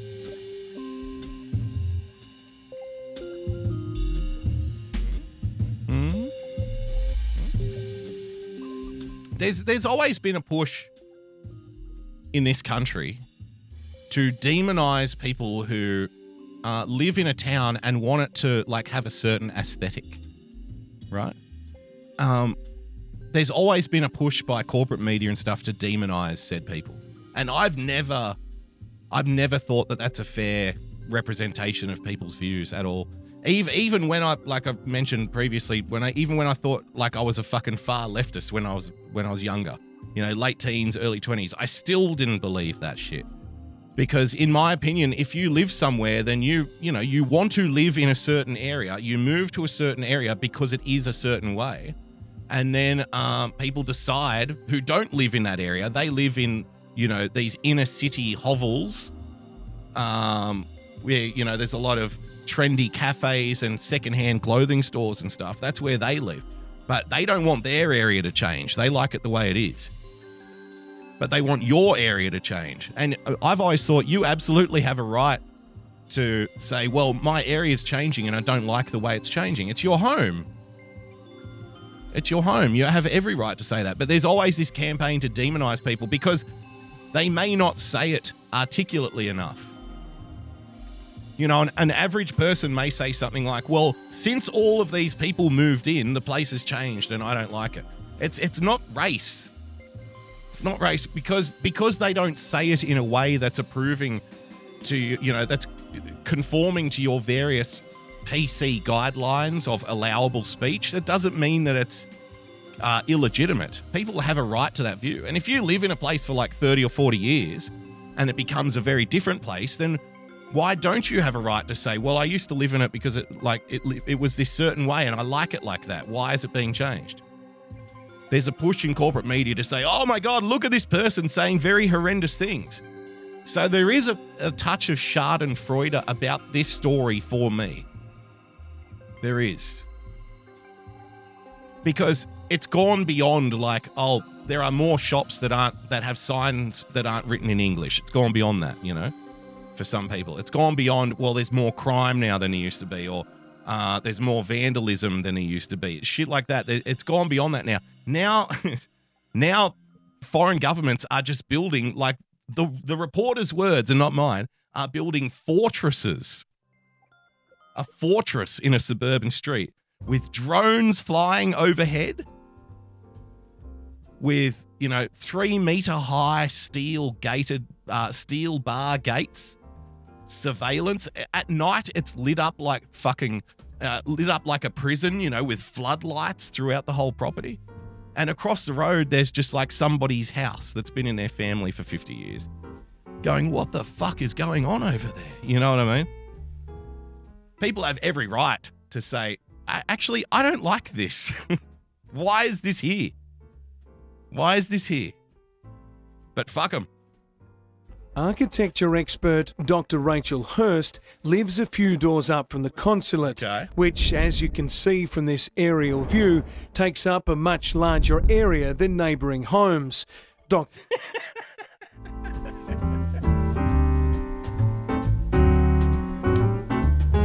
Looks like you can fit 4. I would say you can fit 4 homes in that space where that one building is. Dr. Hurst sums up the structure in 3 words. Okay. Shoddy, mute, and intimidating.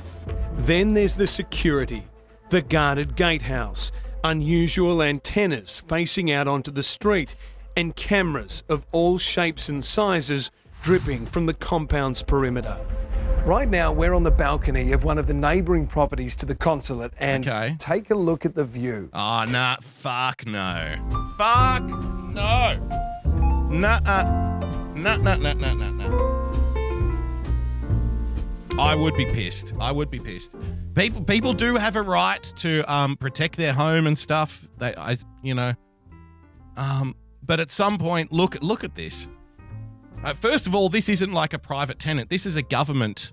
This is a foreign government entity now, this building. Yeah, Foggy, those are microphones There's cameras, there's microphone. Look at it right across the balcony. If I'm living in that house, no. Nope. No thanks. I'll tell you what would be a fun thing to do. Okay, we're doing this now. Put cameras on your own fucking balcony pointing at their building. See what happens to you. See what happens to you. If you put cameras on your balcony facing this next door building, which is guarded like a military installation, if you put cameras on your balcony facing that building, I give you an hour before the federal police show up to rip it down. An hour tops. Excuse me. We noticed the neighbor have a camera on his balcony. His camera on his balcony facing into our compound. How did you notice this, sir? Because our camera see him. Our camera, it's like that fucking Alfred Hitchcock movie. Our camera caught footage of somebody else's camera looking at our camera. Wouldn't it be a fun experiment? Because the federal police would turn up and say, hey, listen, you're going to cause an international fucking incident here. Take the camera down or we will take it down for you. And you'd say, okay, are you going to go over to that guy's house next to take his fucking camera down? Of course not. Of course he's not.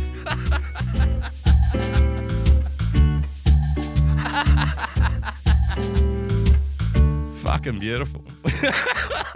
Imagine Stanny. I wouldn't be able to resist at times. I'm sorry. I would walk out there on occasion, like just with the fucking dick out. Hey, it's my balcony, right? Early in the morning, just like, go out there naked with the paper and a coffee and just sit there cross-legged reading the paper completely. Well, you got a fucking problem with this? Just take a nice big stroll around the balcony. Fuck them. Hey, if you're gonna watch, you're gonna get what you came for, mate. You're gonna get the whole lot. You may regret that you've got cameras now. Hopefully. Those CCTV security cameras are barely 4 meters away, and up until recently, one of them appeared to be pointing this way, looking into this private property. I have no issue with a multicultural, diverse neighbourhood. That's why I like it. That's why I don't have any sympathy. Because for years on this show and the live stream that we did before that, I've had a great deal of trouble explaining what multiculturalism is to people. It's one of the things that I get the most criticism for.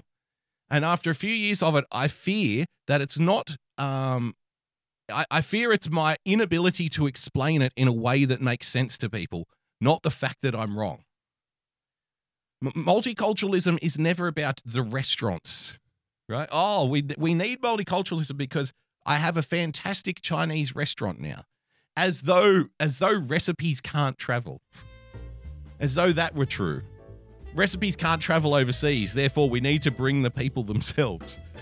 That's what idiots think of it. It's never been that. It's always been a tool of dividing political power to make voting less effective. You know, politicians jostle with each other to appeal to different groups. It's about because if everybody was on the same page culturally, and when I say culturally, I mean understanding things like your role in a liberal democracy, so to speak, right? Very few people as a percentage on Earth have culturally had any history with systems where people can vote for their leaders and stuff. It's a very rare thing. When they talk about European, when they lament the fact that history classes are teaching a very Eurocentric version of history, right? There's a reason that that's true. It's because really only in Europe was there this idea that people should be allowed to vote for things. That's the only place it really happened, right? You know, Magna Carta and the ideas of individual liberty and stuff all started in Europe. So that's why there is a Eurocentric element to history. It's because without that Eurocentric element to history, you would only be allowed to learn the history that favors the ruling class. And people are so dumb that they believe learning Eurocentric history helps perpetuate the ruling class. This is how stupid they are. You mean the only history where people were allowed to vote for things themselves? That's the one you want to get rid of? Okay, interesting theory. Interesting theory. So this has always been what multiculturalism is about. Dividing people up into various groups. You promise things to this group, you get them to vote for this person, building coalitions, because if you have a large majority of people who all see a certain problem a certain way, then they can force the government to do it. They can kick the government out. Whereas if you spread the vote out and get all the groups kind of jockeying with each other for money and approval and their interests being, well, we're more victims than those people and those people aren't as victims as us. If you get that kind of a situation happening, you'll never get a mass majority of people who vote to agree on any particular issue, and therefore the government can do whatever they want. And they can stay in those jobs for 30, 40, 50 years, some of them, and never get voted out. Because there's never going to be an alliance of voters who agree on certain things to the point where it's enough of a majority to make them do anything.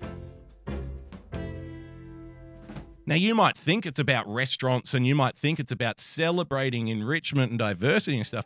That's great. You might think that, but that's theory. What I just told you is what happens, like, factually. As a function of your theory, that is the result. That's what happens. So, and that's why I like this story. Because even at this time, you have something that is akin to a military complex moving in next door with cameras allegedly pointing at your house, and you still have to sit there and say, well, I'm all in favor of diversity and I'm not a racist. Look at what they've done to you. Look at what they've done to you. Look at what they've done to you. And by they, I mean sincerely, people like you, boomer-aged white women with bold frame fucking glasses, more often than not. People who wear bold frame glasses. It is what it is. I have no issue with a multicultural, diverse neighbourhood. That is fine. Yeah. I don't understand why there needs to be such extreme security. At the back of the because we're keeping people safe. We meet another neighbour, Peter Carrigan, who's lived across the road from the site for more than 30. That's a very Australian-style suburban house there. Look at that. Look at the woods. Look at the wood slats, the tin roof. That's a very, I'm going to say, like almost a 1960s style Australian home that's been very well maintained. Because it is getting a bit long in the tooth. I do love a good fucking tin roof on a house in Australia. There's nothing like it. When you get those big rainstorms in places like Queensland, as you know, when you get those big kind of tropical rainstorms flood in, there's nothing like sitting underneath a fucking tin roof when it's happening. It's the best. It's the best sound in the world. The site for more than 30 years. Well, I don't think anybody's really happy about it. I think the gate over there is dreadful. When the consulate opened, Peter watched his street change overnight. There was more traffic, and queues formed from 9 a.m. for people with passport inquiries. Fuck.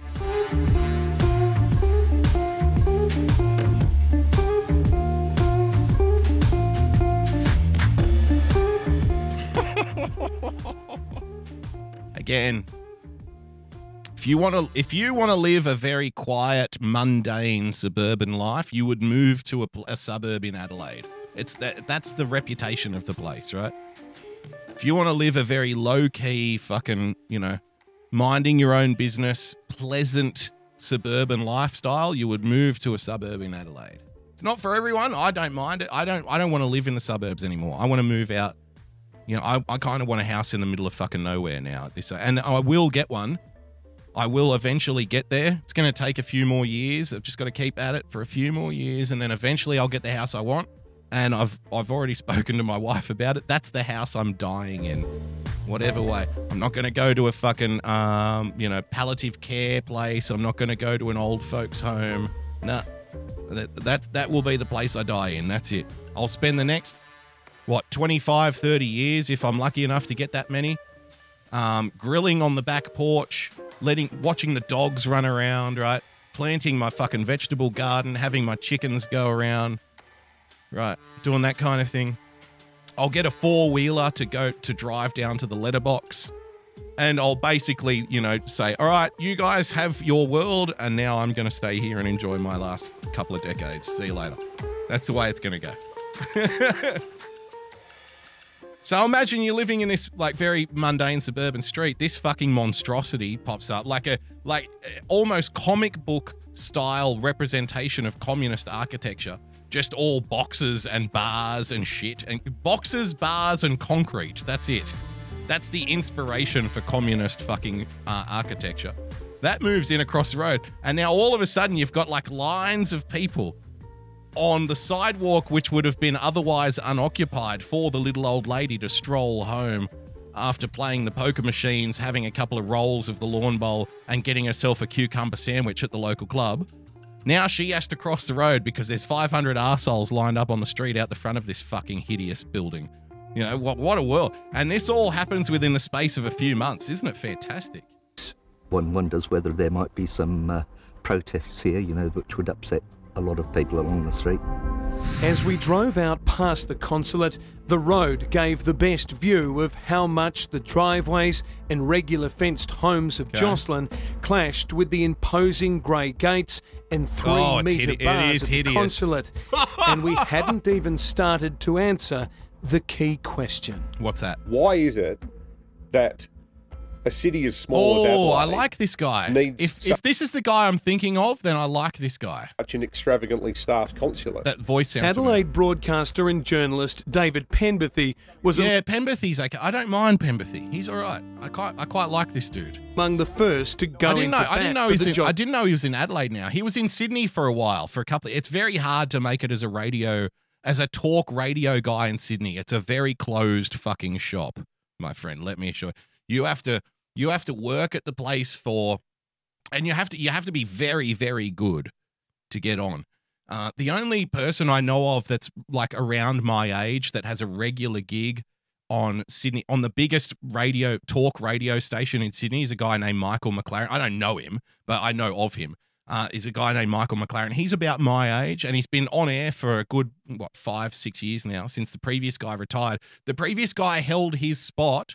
He was number 1 in the ratings for his time slot, get this, for 30 years in a row. That's the guy he replaced. He got too old, so he retired. A guy named Brian Wilshire, who was amazing. So he replaced him. Other than that, I can't think of anyone. And he had to work there as a producer, I think, for almost 10 years and work his way up. Start as an intern, right? Work your way up as a producer, blah, blah, blah. And then after about 10 years, he got an on-air gig, which is fucking credit to him. Well, and he's very good at what he does. That's the other thing. Very restrained, I think. Well-educated and restrained, which is good. That's what you need in late-night Sydney radio, because if you fire from the hip too often, you'll probably find yourself in a spot of bother, because there's a lot of people out there trying to take you down, call you a shock jock and what have you. So I remember Penberthy was on in Sydney for a short space of time. So I didn't know that he was now in Adelaide, but there you go. He couldn't quite crack it in Sydney, I'm guessing. And you move to Adelaide, it's a much smaller market. It's probably less than half the size of the market, and you could probably make a pretty good living. But Sydney will chew you up and fucking spit you out if you're not good enough. Jocelyn locals. These are reasonable people. They're not NIMBYs, they're not whingers, and they're not rednecks. They've got no issue with the people of China. This is why I like what they have got an issue with is coming home to discover with a 3-metre high security wall with cameras and motion sensors peering straight into their backyards. I mean, see, this is why I like that. These are the kinds of talk radio hosts that I appreciate. The ones who speak in very, very accessible language, you know what I mean? Very accessible points. They're not racist. They just don't like, a military compound moving in next door. I find it difficult for anybody to disagree with that. All right, last item for tonight, ladies and gentlemen. Don't forget, everybody's favourite lover of Frenchwoman. I know I'm on at 8 p.m. now, not 6 p.m. But if you want to watch the rest of the show later, then please do. You know, don't be afraid to wander off and check out other people's shows. And I do like, you know, I do feel bad because I'm doing this different time. Because, you know, other people do shows as well and stuff. But the problem is, it's still the same time locally for me. It's that daylight savings is now such that your time moves an hour one way and my time moves an hour the other way because we're on opposite sides of the fucking earth and in different hemispheres. So it's about to be winter here. It's about to be summer there. That's why the times move the different ways. And I'm just in a situation right now. Normally, I would adjust my local time and start the show 2 hours earlier in order to stay at the same time at 6 p.m. East Coast, but I just can't do it now because that would mean going like 2 days without sleep, basically, to do that when the show's on. And I can't. My work situation at the moment is I just can't do it. So I do apologize, and I don't want to stop doing a show. That's the thing.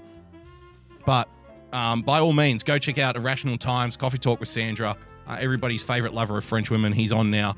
So, you know, just go and check people out. I'm missing so many shows. I'm missing my friends' shows. I'm missing Winning TV. I'm missing Nightwave. I'm missing JJ Stone. I love JJ Stoner's show. I always have. The first time I watched JJ, I was like, I fucking like this guy, you know?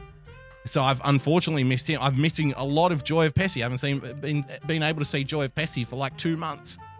It's just my life situation at the moment. So I apologize. I apologize to anyone. You know, if you're in this moment right now where you're like, oh, I don't know, should I stay? Should I go? Should I watch something? Just go. Just go. You can watch the replay later. Replay is your friend. I don't care. I'm going to be sitting here talking anyway, so it doesn't fucking bother me. So you have my blessing. The king of Boogie has granted you your wish. You may leave without persecution. I promise you.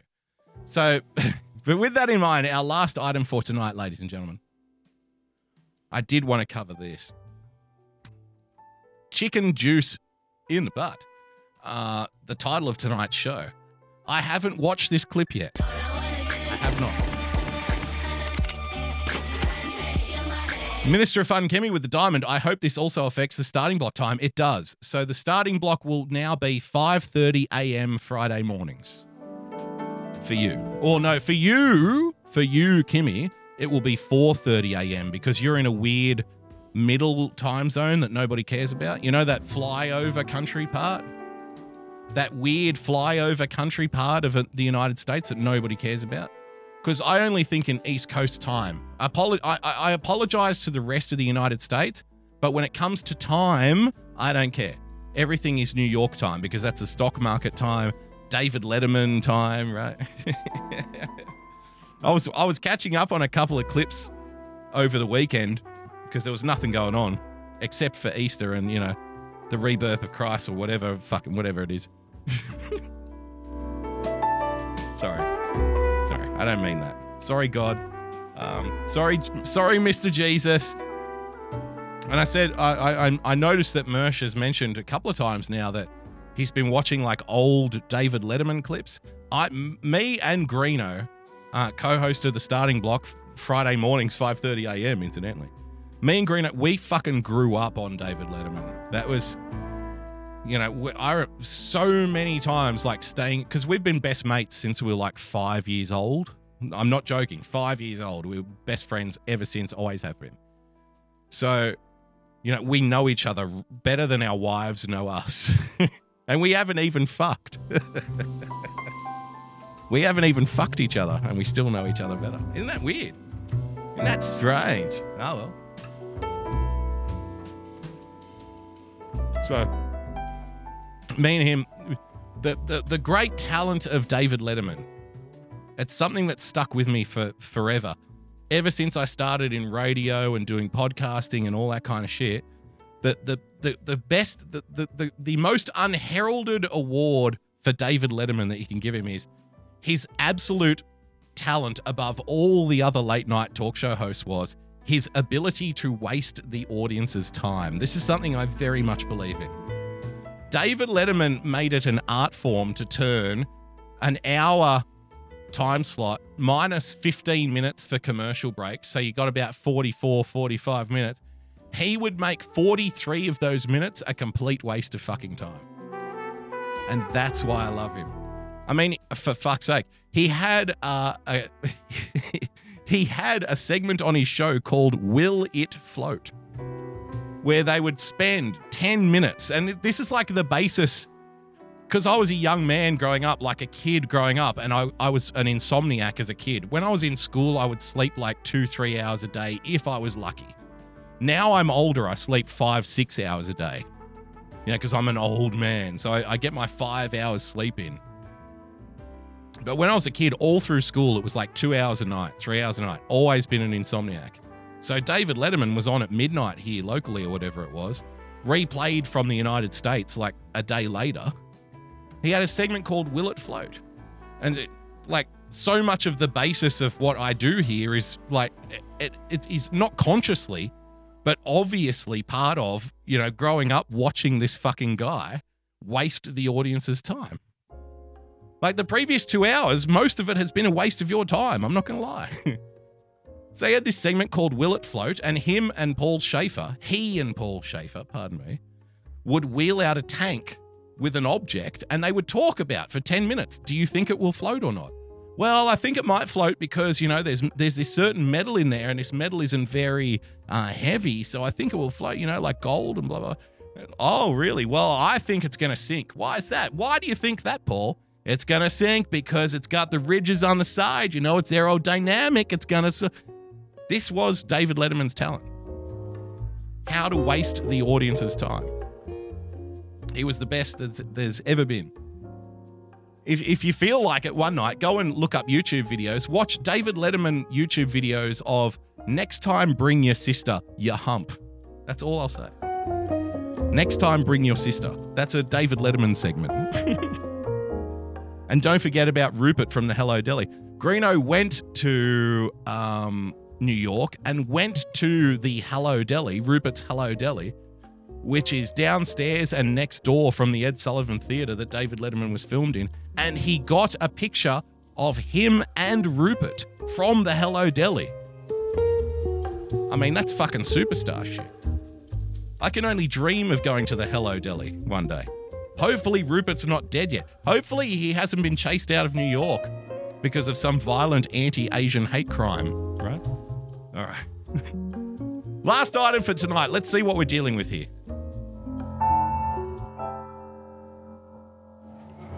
When you put it into your butt, do you have to lay down, or can you show me?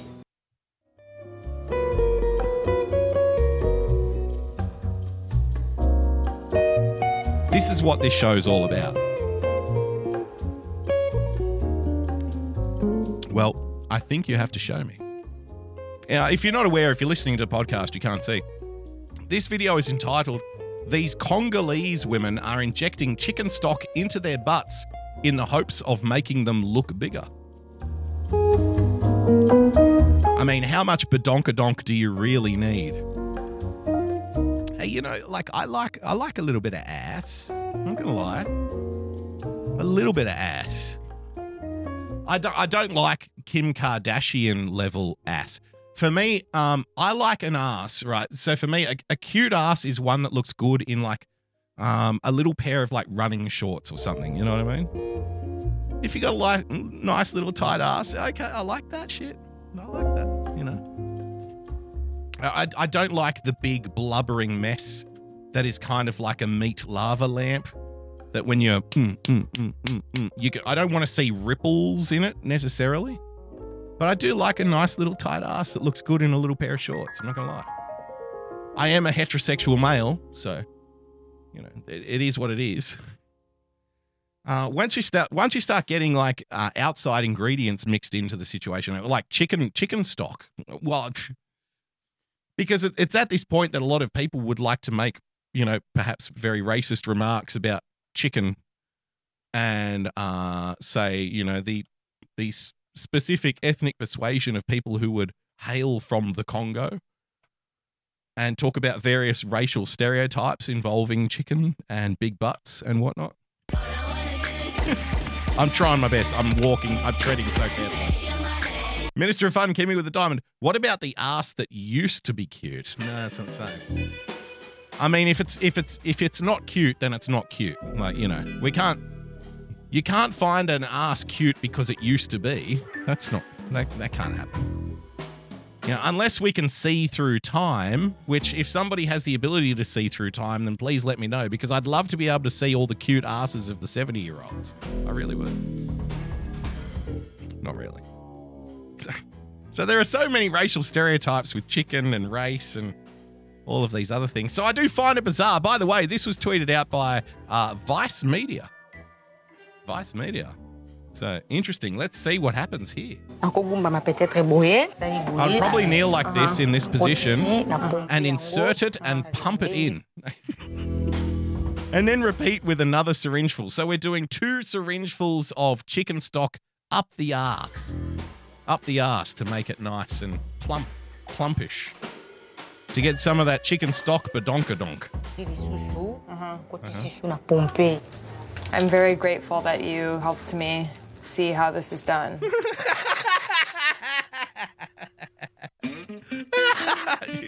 She looks very grateful. And I mean, finally, right? Finally, privileged white women are going out of their way to understand the culture of those they seek to protect in our world. It's nice. I mean, without the caring young white women to look after people, where would we be as a society? They really are nurturing and loving and giving of their time in order to, you know, thank you for explaining this to me. Not like my initial reaction would be, what the fuck is wrong with you? Why do you think injecting chicken stock up your asshole is going to make your ass bigger instead of just leak out annoyingly during the day and making your jeans smell like a chicken coop? What, like a mixture of shit and eggs. That's what your jeans will smell like at the end of the day. Why do you want that? You're just going to pump this up your ass and it's going to slowly leak out. Every time you fart, it's going to be like a wet explosion patch on the back of those jeans.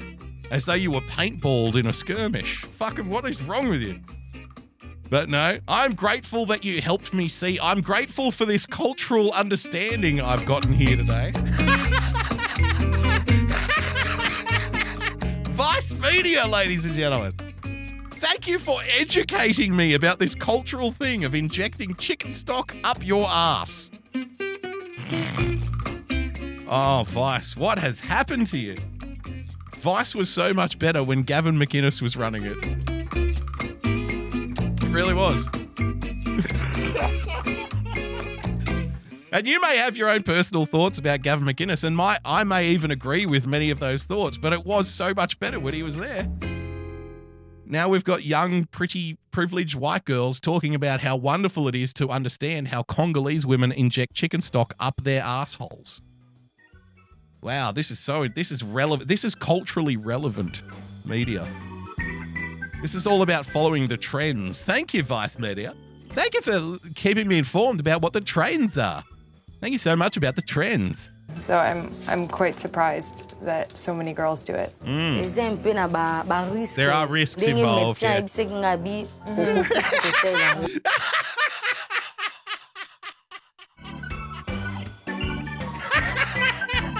Sorry. Oh, if you're listening to the podcast, you can't see. The subtitle on the screen is, "The doctor advised me never to do it again." Trust the science, baby. Gotta trust the science on this one.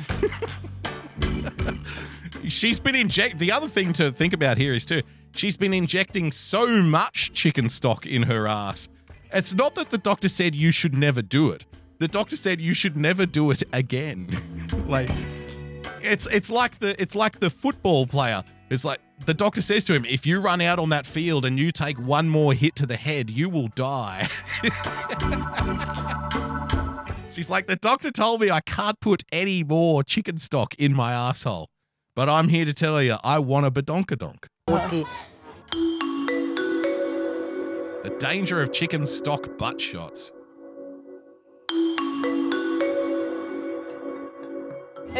I mean, it's probably, I'm not the kind of guy who would eat a chick's ass. I'm not an ass eater. I never have been, never will be. But if it tasted like chicken as opposed to human shit, I might give it a go. Do like chicken.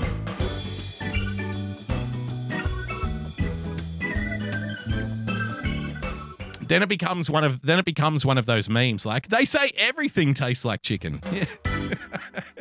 Even this Congolese arsehole tastes like chicken. It's amazing. Alligator, kangaroo, platypus, squirrel, it all tastes like chicken.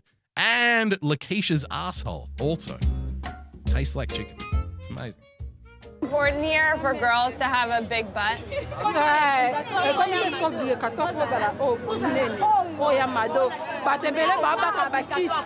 She's a very cute Congolese woman.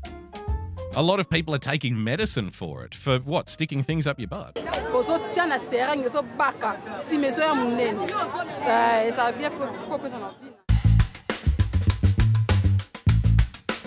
In the Congo, women with curvaceous bodies are seen as more attractive. Minister of Fun, Kimmy with a diamond. Just put a quick link in the chat for you. 5 seconds. Okay, let's see. 5 seconds worth. 5 seconds is all you get. Loading. Ah, okay. Thank you, Kimmy. Hang on. Let me play it. So if it went in my arse, would I like it immediately, would I? Or would we have to work up to that? Thank you, Kimmy. Kimmy now graduating herself to JJ Stoner level of capturing my voice and using it without context. So if it went in my arse, would I like it immediately, would I? Or would we have to work up to that? Thank you very much, Kimmy.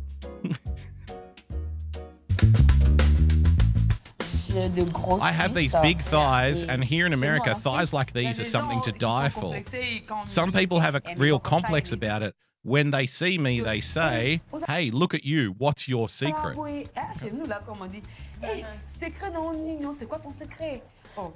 But I've always been like this. You were born this way?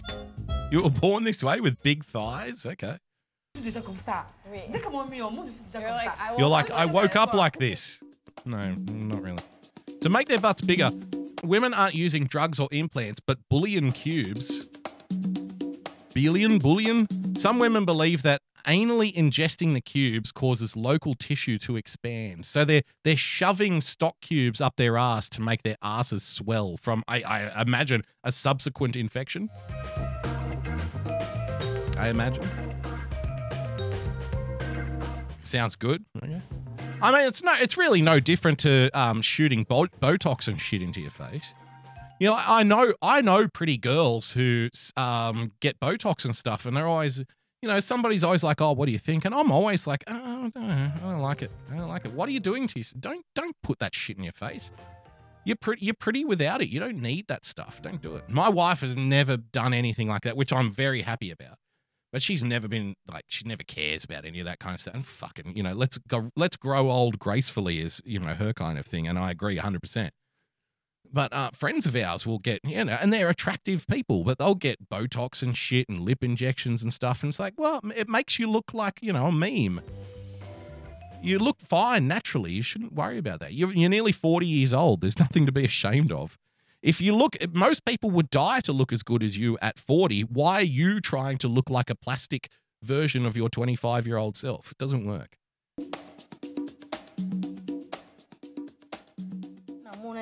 A friend told me about it. The thing is, women here don't want to be skinny. It makes them feel bad. Yes, because like in ancient times, if you were fat, that denoted that you had wealth and power. Now it's not the case, but back then, if you were fat, that means you were well-fed, well-looked after. In places where most people are starving to death, that's a good quality to have. Means you're rich. That's how she discovers the magic cube trick. So if a woman is skinny in a group of friends who are not, that's when she decides that I'm going to put stock cubes up my ass so I can fit in. Wow. And we thought shallowness in a culture, we thought shallowness in society was a purely Western problem, didn't we? You learn something new every day. With that, ladies and gentlemen, thank you for joining us. Monday night edition of the Daily Boogie Podcast. If you'd like to become a full-time supporter of the show, then please, by all means, patreon.com/boogiebumper. Thank you to everyone who contributed tonight on Streamlabs and DLive. I'll be back on Wednesday night at 8 p.m. with another episode. Don't forget to follow all of our friends. Until next time, stay calm, stay rational. God bless, and we'll see you soon. Bye-bye.